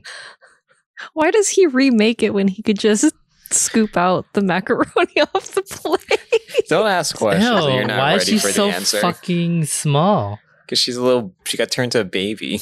What's wrong with it? Don't ask how she got turned into a baby. It won't make sense. I don't want to ask. And yet, she as has a the kid, we accent. just accepted it. Oh yeah, Muriel always has an accent. Yeah, she's, I don't know, is she Swedish? Cottage. Oh, cottage. Don't you Scottish? Don't you know? No. Where is he getting all the ingredients for this? I don't know. She's supposed to be Scottish, I think. No way. That's what the wiki says, and Okay. the wiki's always right, apparently. Damn. Okay. Oh, use Uh, this. Okay, let's move on to the next anime on our list. Coming in at 4th place at 39 points, a place further than the universe, with the grades A+ from myself and Lance, and then B+ from Plinchy. Before we move on, there was an S used for this week's episode. That S is actually from Lance. Mhm. That is his 4th S of this season. But of course, since we're already maxed out, I had to demote you back to A+. But I will give the floor to you for this week to say what you like or dislike about this week's episode. I know a lot of the episodes are already wonderfully written, very relatable issues that the girls are trying to solve together while being stuck on a ship in Antarctica. But there's something about the way they executed they don't call her Hinata, Yuzu. do they? Oh, they do. Okay. The way they execute Hinata's story of her being conflicted over should she be the bigger person and forgive people who have wronged her and want to come around after having hurt her in the past is it's just such a raw human conflict to have of wanting to be the bigger person, but also being like, fuck those guys. And nah, they did so well with and Yuzu being that person to bring it out of Hinata was, I really like seeing their interactions with each other. And yeah, this whole episode was just kind of masterfully written. Wait, what scene are you talking about? What conflict are you talking about? Did I watch the wrong episode again? Did you not watch with us? You were there? This week's episode was Yuzu not trusting the others to stay friends after she gets the role in the drama when they're done with Antarctica. Oh, I must have passed out when I watched the episode with you guys, and I watched it again this morning. So I was You're like, always a week ahead. wait, You but watched the wrong wait, episode. what week is this though? We're at week 10. Oh shit! Yeah, I started our shows the same time as the ranking board, so it wouldn't be too confusing. So every well, time, in that case, no S for this week. no S for this week. Great. Now I got Because apparently I got bored so much that I fell asleep when I was watching the episode. Okay. Well, it looks like this fucking this is all compromised now. Okay, well, what actually happened in this episode? Yuzu being pretty much scared to lose her friends.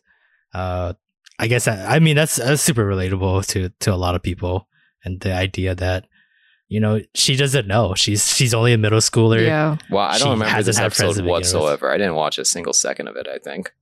Wow, so you fell asleep and then you woke up for Gare Zero, because I remember you were talking during Gare Zero. I guess so. I guess so. Wow. Cool. I actually have a really hard time with this anime. I usually have to watch the episode twice. I'm going to be Cool. honest. Great. But yeah, so Yuzu being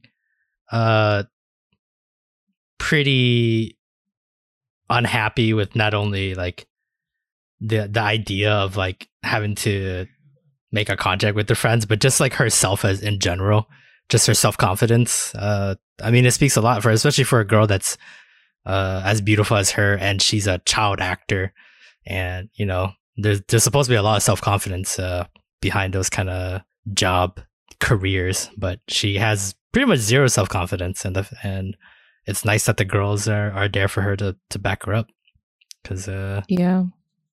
she wouldn't have gotten it from those other two girls that she was trying to pretend to be friends with, because they only cared about her status. But for Shiraisi, Hinata, and Tamaki, they only care about her. So it was nice, and it's nice to see just the whole crew in general this episode, like this whole Antarctica crew, because they're just they're very, I wouldn't say carefree, but they definitely feel like a family. There was those moments where like Yuzu was there, she was like delivering stuff, and there was a guy that was like listening to her like radio show, or she has a fan basically in the group and stuff like that. So it's kind of very heartwarming and wholesome that like these guys care about each other, and they don't see these high school girls as like a nuisance or like extra baggage or anything like that. They're already a part of this Antarctica family. So it's very nice to see. I think the only thing that I wouldn't call it an issue, but something that I could see that would have made, I guess, my grade higher was that if this episode wasn't so conflict encompassing, because I just felt like the whole when did we become friends issue came up really fast and it got resolved. Like, obviously I don't know what the next episodes are going to be like. Lance kind of mentioned stuff, but whoops. If that's a continued like trust issue, I think that would totally make sense, and that it wasn't solved with just happy birthday, we're friends, just believe us, because everything Peter said and what we've seen just makes sense that she just has no capability of understanding that level of trust. I think the text message at the end kind of sells that point was cute. A little bit, where like this is how I do it, right? And it's like, right. I think it's like one of those like it's solved for now, but it's an ongoing thing to keep building off of, right? Like, I mean, that's how trust is, right? You start with the bed of foundation and then you build from there. So I totally get what you mean, and like obviously this is a one season type of show, right? It's an original show, so we don't get much building off of this. Like from now on up into the end, it's going to be every girl gets their own conclusion episode, right? Like pretty much Lance is pretty much describing Hinata's episode next week of like her solution to her problems and stuff like that. So and it sounds like, from not knowing what next week, but that's an aspect of Hinata that we already know about her, because she's had that confrontation with Shiraise where she's like, this is what has to happen because that's how I avoid conflict. They definitely had like scenes where it showed Hinata having like her personal problem. With Yuzu, is kind of more like, I guess it's kind of like it if you just pay attention to like her mannerisms, sometimes she is kind of standoffish. She doesn't really try to get along with the girls a lot of times because she doesn't know how to, kind of thing. So it's kind of like one of more of those like very small, not easy to understand with her. So it definitely didn't come out of nowhere, but I think because I don't have the view from past this episode, this episode vibe was definitely like, here's an issue, like right in your face. We solved her personality kind of thing. So it was super cute though. Like the whole text messaging and the cake was pretty fucking cute. Yeah. Friends are nice, aren't they? Yeah. But yeah, you're definitely going to see for pretty much the rest of the season, just every girl being able to finish off their character development and, the final conclusion for Shiraise and, her mother in Antarctica and stuff like that. So I think this one's 13 episodes, so we still got 3 more episodes to go. So pretty much every girl now gets their own stuff. So Hinata and then Tamaki and then Shiraise at the very end, I believe. So good stuff. Okay, let's move on to the next anime on our list. Coming in at third place with 41 points, Gare Zero, with the grades A pluses from Lance and Plinchy, and then A for myself. So pretty even across the board again. So I will open up the floor to anyone here to get started for Gare Zero. This is when we officially come full circle. Yeah. This was Yomi's side of the story that we finally get. That was missing. We understand everything. Yep. Yeah. And By the way, when we were watching the episode, we talked about, oh shit, that happened really fast. She was in the hospital with Kagura. Kagura runs away crying. Yomi gets stoned by white-haired boy. Yep. Yeah. And then she busts out the hospital. She kills Uncle, and then put clothes shit on. happens in the city. Yeah, she put clothes on. Puts on clothes, yeah. I think she, bitch. if we remember episode 1, she kills those people too. That get was this all the same the other night? fighting corp? It's the same fucking night because that blast that happens from underground right before like a zombie hand comes up, and then Yomi, she like appears. She had just killed those people underground. Yep. And then I'm honestly Kagura surprised they didn't want to show a little bit of that. Like, I know we saw it. We saw it in episode 1, but it was kind of one of those, like, if you want to make a full circle, you got to really show the full timeline so everyone can understand that happened. Yeah. Cool. I have my theory that, and I don't know if this is true, but I think because the manga came out when they were teasing Gare Zero as an anime, all the trailer that we watched and the promo art is that group, the orange jumpsuit people. So I think that was just put into misdirect. What's the word? Misdirect. A total like same universe, different team, fighting demons. Right, they were simply used as a segue to be like, nope. Gotcha, bitch. You know who Yomi is. This is a story about Yomi and Kagura. Yeah, like I think that's why they didn't show him again. Mm-hmm. But still, I mean, they showed the guy and the girl like walking past Yomi and Kagura, they did. like midway through the season. So like they weren't afraid to use these characters anyways. So it's like, you have them, you know, just so people understand like how fast Yomi was working, happy that she had Kagura at least, heartbroken because, you know, no more Noriyuki as her fiance. Kagura betrays her. She turns evil because a white kid. She kills Uncle, puts on clothes. She goes to find the guy and the girl and kills them too with the help of the white boy, and then meets up with Kagura or meets up with Noriyuki, kills the other tortures dude. And kills Salaryman. And Noriyuki's fucking now he can't taste no more. That guy's fucking heartbroken for the rest of his life. Oh yeah, I forgot that scene happened. The torturing of salesmen, so brutal and fucked up, but so perfect too, because like it was hard for me to believe with how fast everything went that Yomi would kill her fiance, even if you're heartbroken. You know, it wasn't like he asked for the annulment of their marriage. It was, you know, the family because she's broken, whatever. Yeah. But we also don't know what the guy his father told Yomi. That's true. It's incredibly implied that we know that she knows that they can't get married, but we don't know exactly what he said and how much was a lie.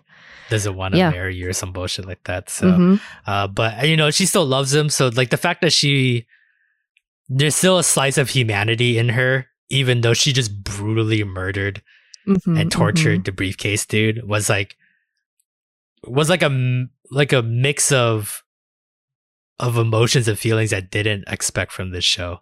Like this like duality that, you know, she doesn't truly want to do what she wants to, you know, do, but how can she believe anyone at that point? And she was, I mean, she was hoping for Noriyuki to fucking stop she's her, begging him to kill her. And as soon as the blood hits her face, she just turns back. Yeah, it's gone. That's the last slice of humanity. Good. God, could have been solved. Everything could have been done. And now, I mean, the only solution now is Kagura gets a fucking Pocky in her mouth and just starts kissing Yomi with the Pocky. But taste the love. That Pocky money.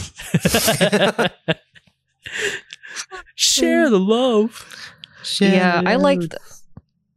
I really liked seeing. It's fucked up, but Noriyuki not able to kill her, and the reason his little familiar disappears on Kagura, which we think is because he died, he just fucking gave up. Like he has basically died inside.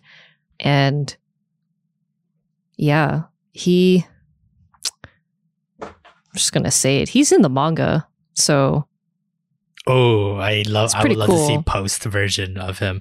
Because it's like one thing they just kill someone and like, okay, cool, you're evil. But there is another thing to shatter someone mentally to the point that they can't fight back. And I think that's more evil than just straight up killing someone. And for Yomi to get to that point after how much she's loved him, it's great. It's a great fallen for Noriyuki. So I'm very interested to see what his life is like after all this. How many more episodes do we have for Gare Zero? We're on episode 10, so I think there's 2 more. Okay. Just mentally preparing yourself. Yeah. Okay, with that, let's move on to the next anime on our list. Coming in at second place, just barely beating out Gare Zero, Prison School, with the grades A+ across the board. So I'll just open up the floor one more time. What did you guys like about this week's episode of Prison School? Gakuto. Vice president. Oh yeah, when she's so mad that he didn't eat his food. My God. The more you learn about Vice President, the more you realize she's just as hopeless as the boys. Idiot. She's so stupid. Absolute idiot. Such a good way to use a character. Like there are main characters and then there's the main side characters. I think the main characters for Prison School is Kiyoshi, obviously, Gakuto, and fucking Vice President. Like, yeah. I mean they're definitely one trio of main characters. Clearly, Vice President is the looming presence behind them. It's not the president or anybody else, or definitely not Hana. It's the Vice President. She's the like the forefront. She's definitely a good villain. Core for the jokes. Mm-hmm. So, yeah, especially since like it always goes back to like the 5 boys may be pretty bad human beings, but it's kind of like this whole school. Yeah, this whole school is fucked up. This whole school is pretty bad, and I'm surprised Japan's allowed this for so long. But that's the beauty of it. Unnatural concentration of stupid in this school. The principal and the whole interaction of.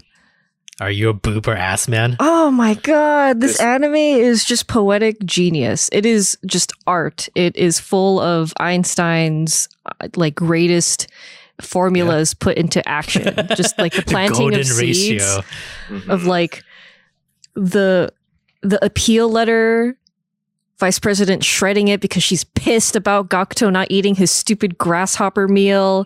And it was just a ruse. It was a fake. Anticipating she'd tear up their letter because she's pissed at Gakuto not eating his grasshoppers. The principal digging a hole for his ass treasure his ass to use that joke to come back in the last moments before we get expelled. Gun, the smoking gun from episode 3? Yeah. It's just so many callbacks. Even the way that they introduce and ease you into, like, the whole way through the episode, I'm always cheering if it like the feeling of what they show me of just like, yes, oh my God. It all comes together. The letter went through. The principal's here. Why is he here? What could he have written? And then, oh man, like the reveals are so good. When they reveal a punchline for a joke, it's always like the most powerful it could be. I don't give into blackmail. You're like, what? Kiyoshi, what the fuck did you write? Flashback. It's just like that.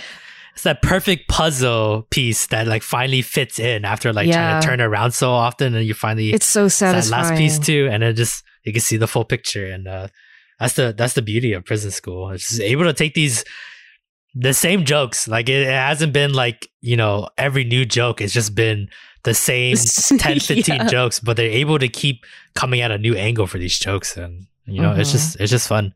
It's absolutely fun. Oh my God, I think halfway through, because most of the first half of the episode was Gakuto going crazy, and then I think the half point happens when he like turns and he's like, what the fuck is this grasshopper shit? And Vice President's like upset. I think at that point I was like, wow, we're getting close to the end. It really feels like it. I wish we could see more Hana. And then Hana she showed up at the end. Yeah. And she's got the stupid mushroom. Yeah. And then it rolls it's so off and it stupid how enters she her thigh. remembered. Yeah. It's so stupid. bad. Just Oh God. that touch memory. So Yeah. The feeling of love. Yeah, Anyways, The touch. yeah, I'm so excited to hit this ending. sensation of love. But I think it's not just because I love the ending, but I'm very curious. I don't know if Lance is gonna get on this immediately like I am, but I'm gonna start reading the manga right after this season ends. I think I'm gonna read too. Yeah. The preview for the next episode. I can't remember, but Iringi, Whatever. someone's mushroom. last name, and then we had to Google. Lance Googled the woman in question, and her name's Erin, and Iringi is the stupid scientific name for the fucking mushroom Hana's holding. This like 5D chess level of title making. What was that again? I totally. I remember you looked it up, but I don't remember. Iringi mushroom or something. Oh, So the woman's name is Erin Malakovich or something, and she had from what I remember Lance saying, she had some huge importance in a case in resolving. Yeah, it's some kind of law case, but she resolved it even though she has no actual experience in law. Oh, okay. Fake it till you make it. And then instead of Erin last name, they did Iringi last name, so that it's both that woman, because the next episode is making their case, right, to find evidence and stuff. But Iringi is the mushroom that she's been holding. That's the scientific name for that mushroom. So yeah, 5D chess. Just I wish I was this smart. No one would have fucking got that. They were just watching it on TV, except for maybe like the two lawyers. Kai actually got it. Oh, did he? Yeah, because he understood the name of the mushroom, even though I didn't know the name of the mushroom at all. Yeah, I had a suspicion just because of how much respect that this week's episode that I developed. It's like, what does this mean? This means something. It has to. It's not just an empty joke. Pleasant surprise. Has substance. Amazing. Just wow. So yeah, we're heading to the end, and Hana is rearing her ugly head to be trying to be final boss, and so we're gonna see how that goes. I'm so excited. Okay, with that, 9 animes are down, 1 left at the top of the mountain. Of course, as always, Licorice Recoil takes first place yet again for week 10 at 48 points, with the grades A+ for myself and Lance, and then S from Plinchy. But another S has been used from Lance this week, so now that's his 4th S, because that place for the universe was a fake S. So there's 4 S's for him. So I think it's 2 Licorice Recoil, 1 Prison School, 1 Gar, and 1 Garre 0. Or 3 Licorice Recoil, 1 Prison School, 1 Garre 0 now. So, but I will let Plinchy take the floor for this one. And we'll get started with you. Your final S for this season. So you had 2 Garre Zeros and 1 Licorice Recoil. So the floor is yours. So I had to decide whether or not to S for Licorice Recoil or wait for Garre Zero. I felt like I've already said how much I like Garre Zero, and we're getting to the point where I think... That's a loaded statement to say that you were going to wait for Garre Zero. Just what went through my head. I mean, it's like one of my favorite animes too. So I'm incredibly biased, and I also can't remember a lot. So I thought maybe it feels a little new. Yeah, but honestly, the fight with Majima and Chisato at the end was pretty good. I think just utilizing everything that we know about the two, and then the stupid echolocation, just not the cherry on top, but the final, like, this is what it is. And he turns off all the lights. This is the anti-Chisato. They fight. It's pretty fucking cool. and then Takina comes. Takina comes in like a fucking angel breaking through the sky. Yeah, and then they're fighting, and it's fucking sick. That's her angel. The light comes in. Chisato's back at her full potential. She's blocking the bullets. That was all I needed. Like, oh my god, and they're so side by good. side, ready for the face-off with Majima together, and I'm just like 2v1. Holy crap! That's how you cliffhanger an episode. It doesn't matter what the fuck.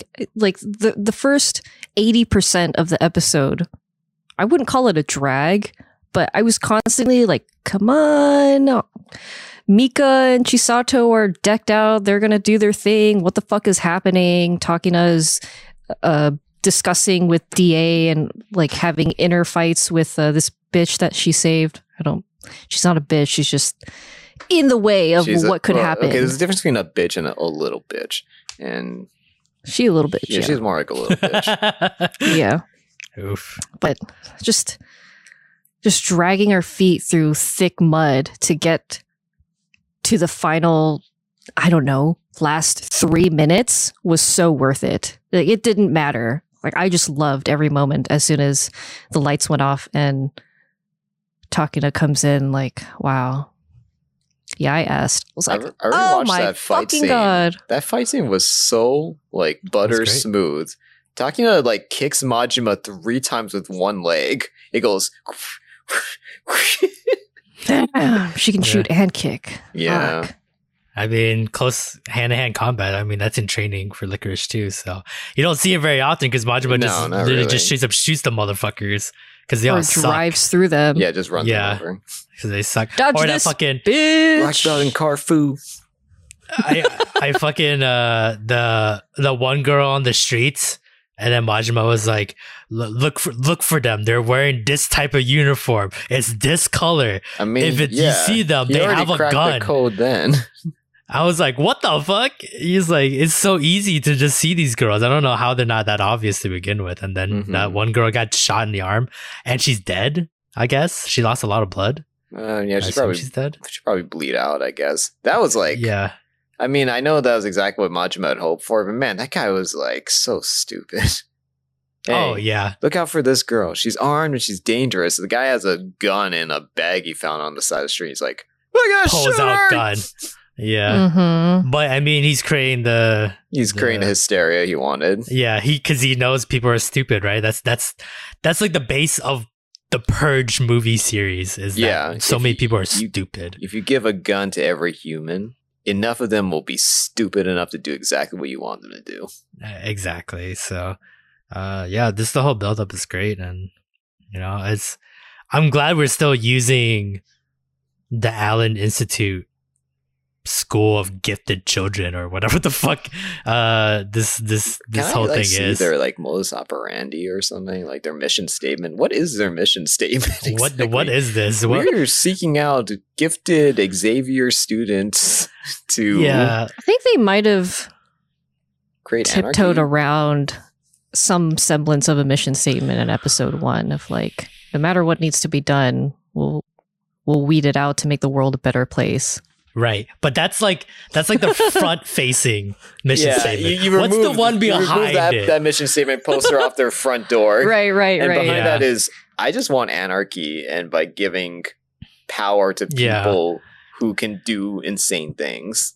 Yeah, just start rearranging it so I am Voldemort or some bullshit. Like I gotta know what the true mission is because it makes no sense. I don't know where the fuck Mr. Yoshi went after he got shot by Majima. Was that like I actually like had this thought. I was like, was that like he moved so like uncannily fast between like the frame of the lights turning off, Chisato looking over and he's gone, that I was like, was that just like a body double by Majima to like bait Chisato or something?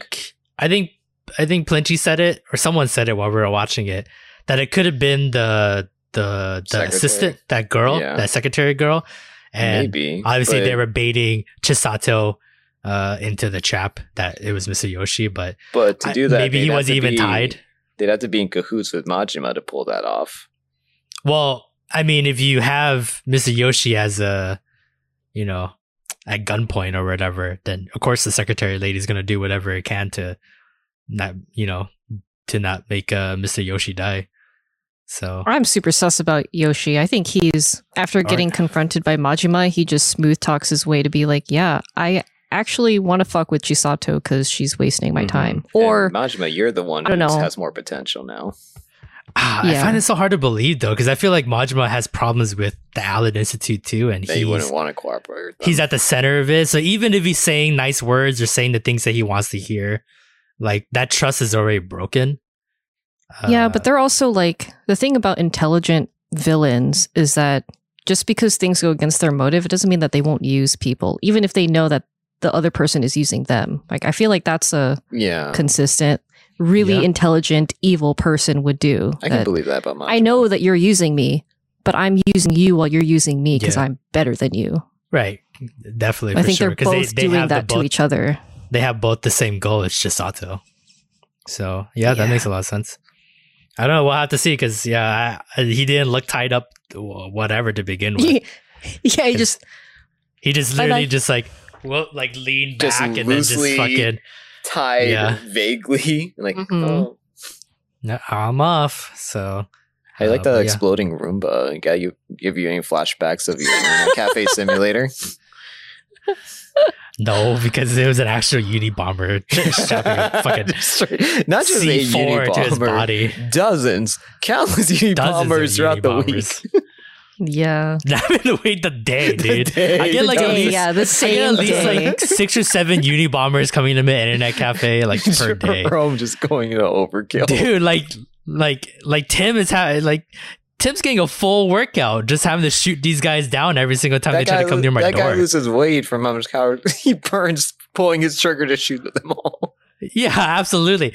And he does a good job because he doesn't even shoot the C4. He shoots everything around the C4. I know. So that's how you know. It's so hard to find good help like that nowadays. So good. Yeah. And he's so cheap. Only $200 for every 4 days. Meanwhile, you're paying hot dog guy 50 cents a day to sleep in front of the hot dog stand.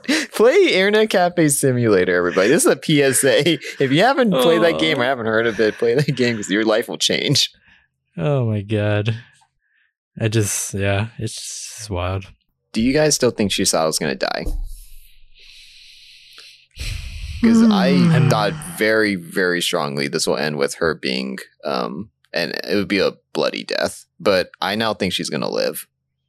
I mean, Kurumi they talked about the second heart. Yeah, they figured out the second heart, which I was like, damn, Kurumi's so OP. Yeah. But someone has to Stupid die. VR. Yeah, fucking I don't know if anyone's going to die now. Zoom, turn back time. What? I think the entire Lico Rico crew might live. Yeah. If the direction Chisato's not going to die for sure, but she might, artificial heart or not, she might die later. Like maybe if there's a time skip, Chisato's dead because the artificial heart can only do so much. It like no, well, they were saying life. that this artificial heart was like the completed version, which I was like, so, damn, Yoshi, you because it was years after. Yeah, so they only completed it like a year ago. So they've had this technology ready to go to replace Chisato's heart. They just haven't done it because he has like this image of Chisato that he wants her to be, and she's not being it. So it's like you don't deserve to live if you don't become who I want you to be. What a guy. Worth the investment.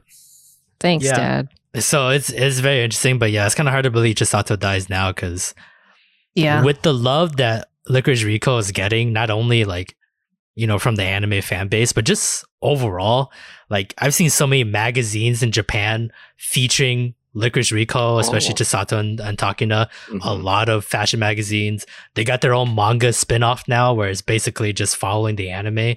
That just started a couple of weeks ago. I wouldn't be hard pressed to believe A1 Pictures doesn't ride this fucking this train ride and give us a season 2 or a movie off of this. How well it's doing and how good it is. Yeah, exactly. Like it hits gold mine. I think it's like it gives me confidence because I know because Skate got that second season and we got that confirmation a couple of weeks ago, and I never thought an original show would get to go from nothing to. Man, let's make OVAs. Let's make movies of this thing. Let's make something out of it. So And they had that same treatment. You know, they were in a lot of magazines, a lot of skating magazines, and they got the manga adaptation as well.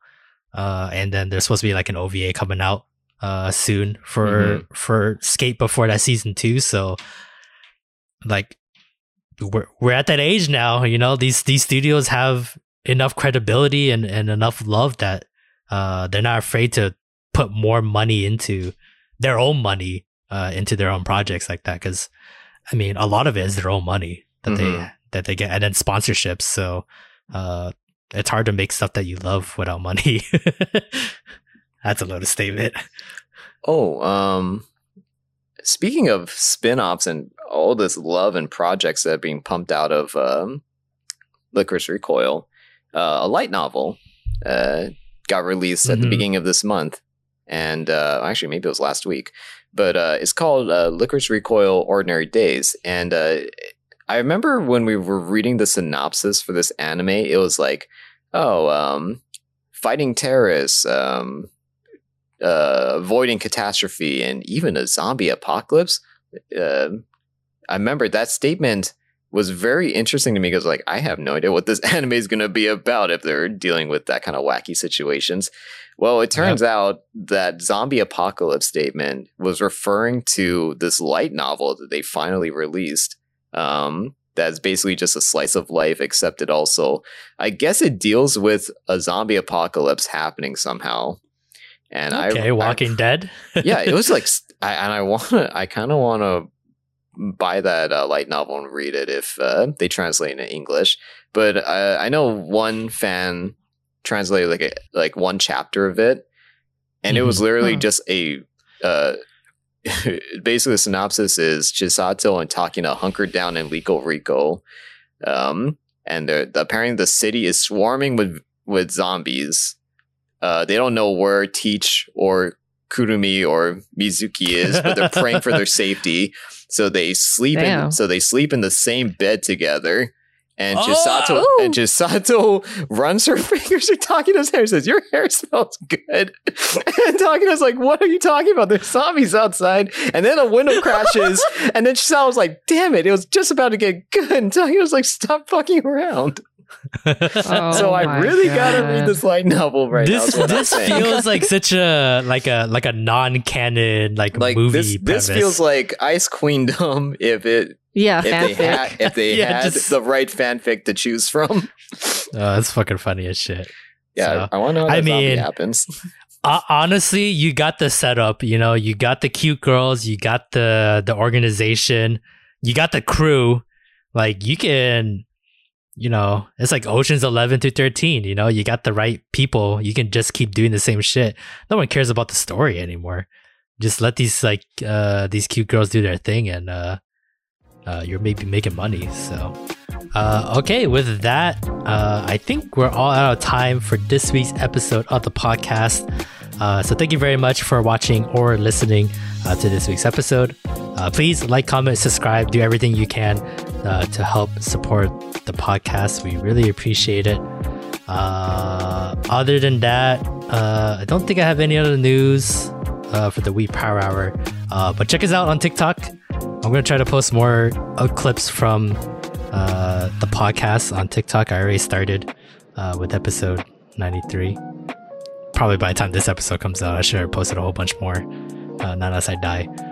So check that stuff out. We're pretty funny sometimes. So yeah. But other than that, any last words, guys, before we head off for the night? More macaroni. Macaroni. More macaroni. More cheese. Too much cheese. Okay, same weep time, same weep place. Bye. Bye. Bye.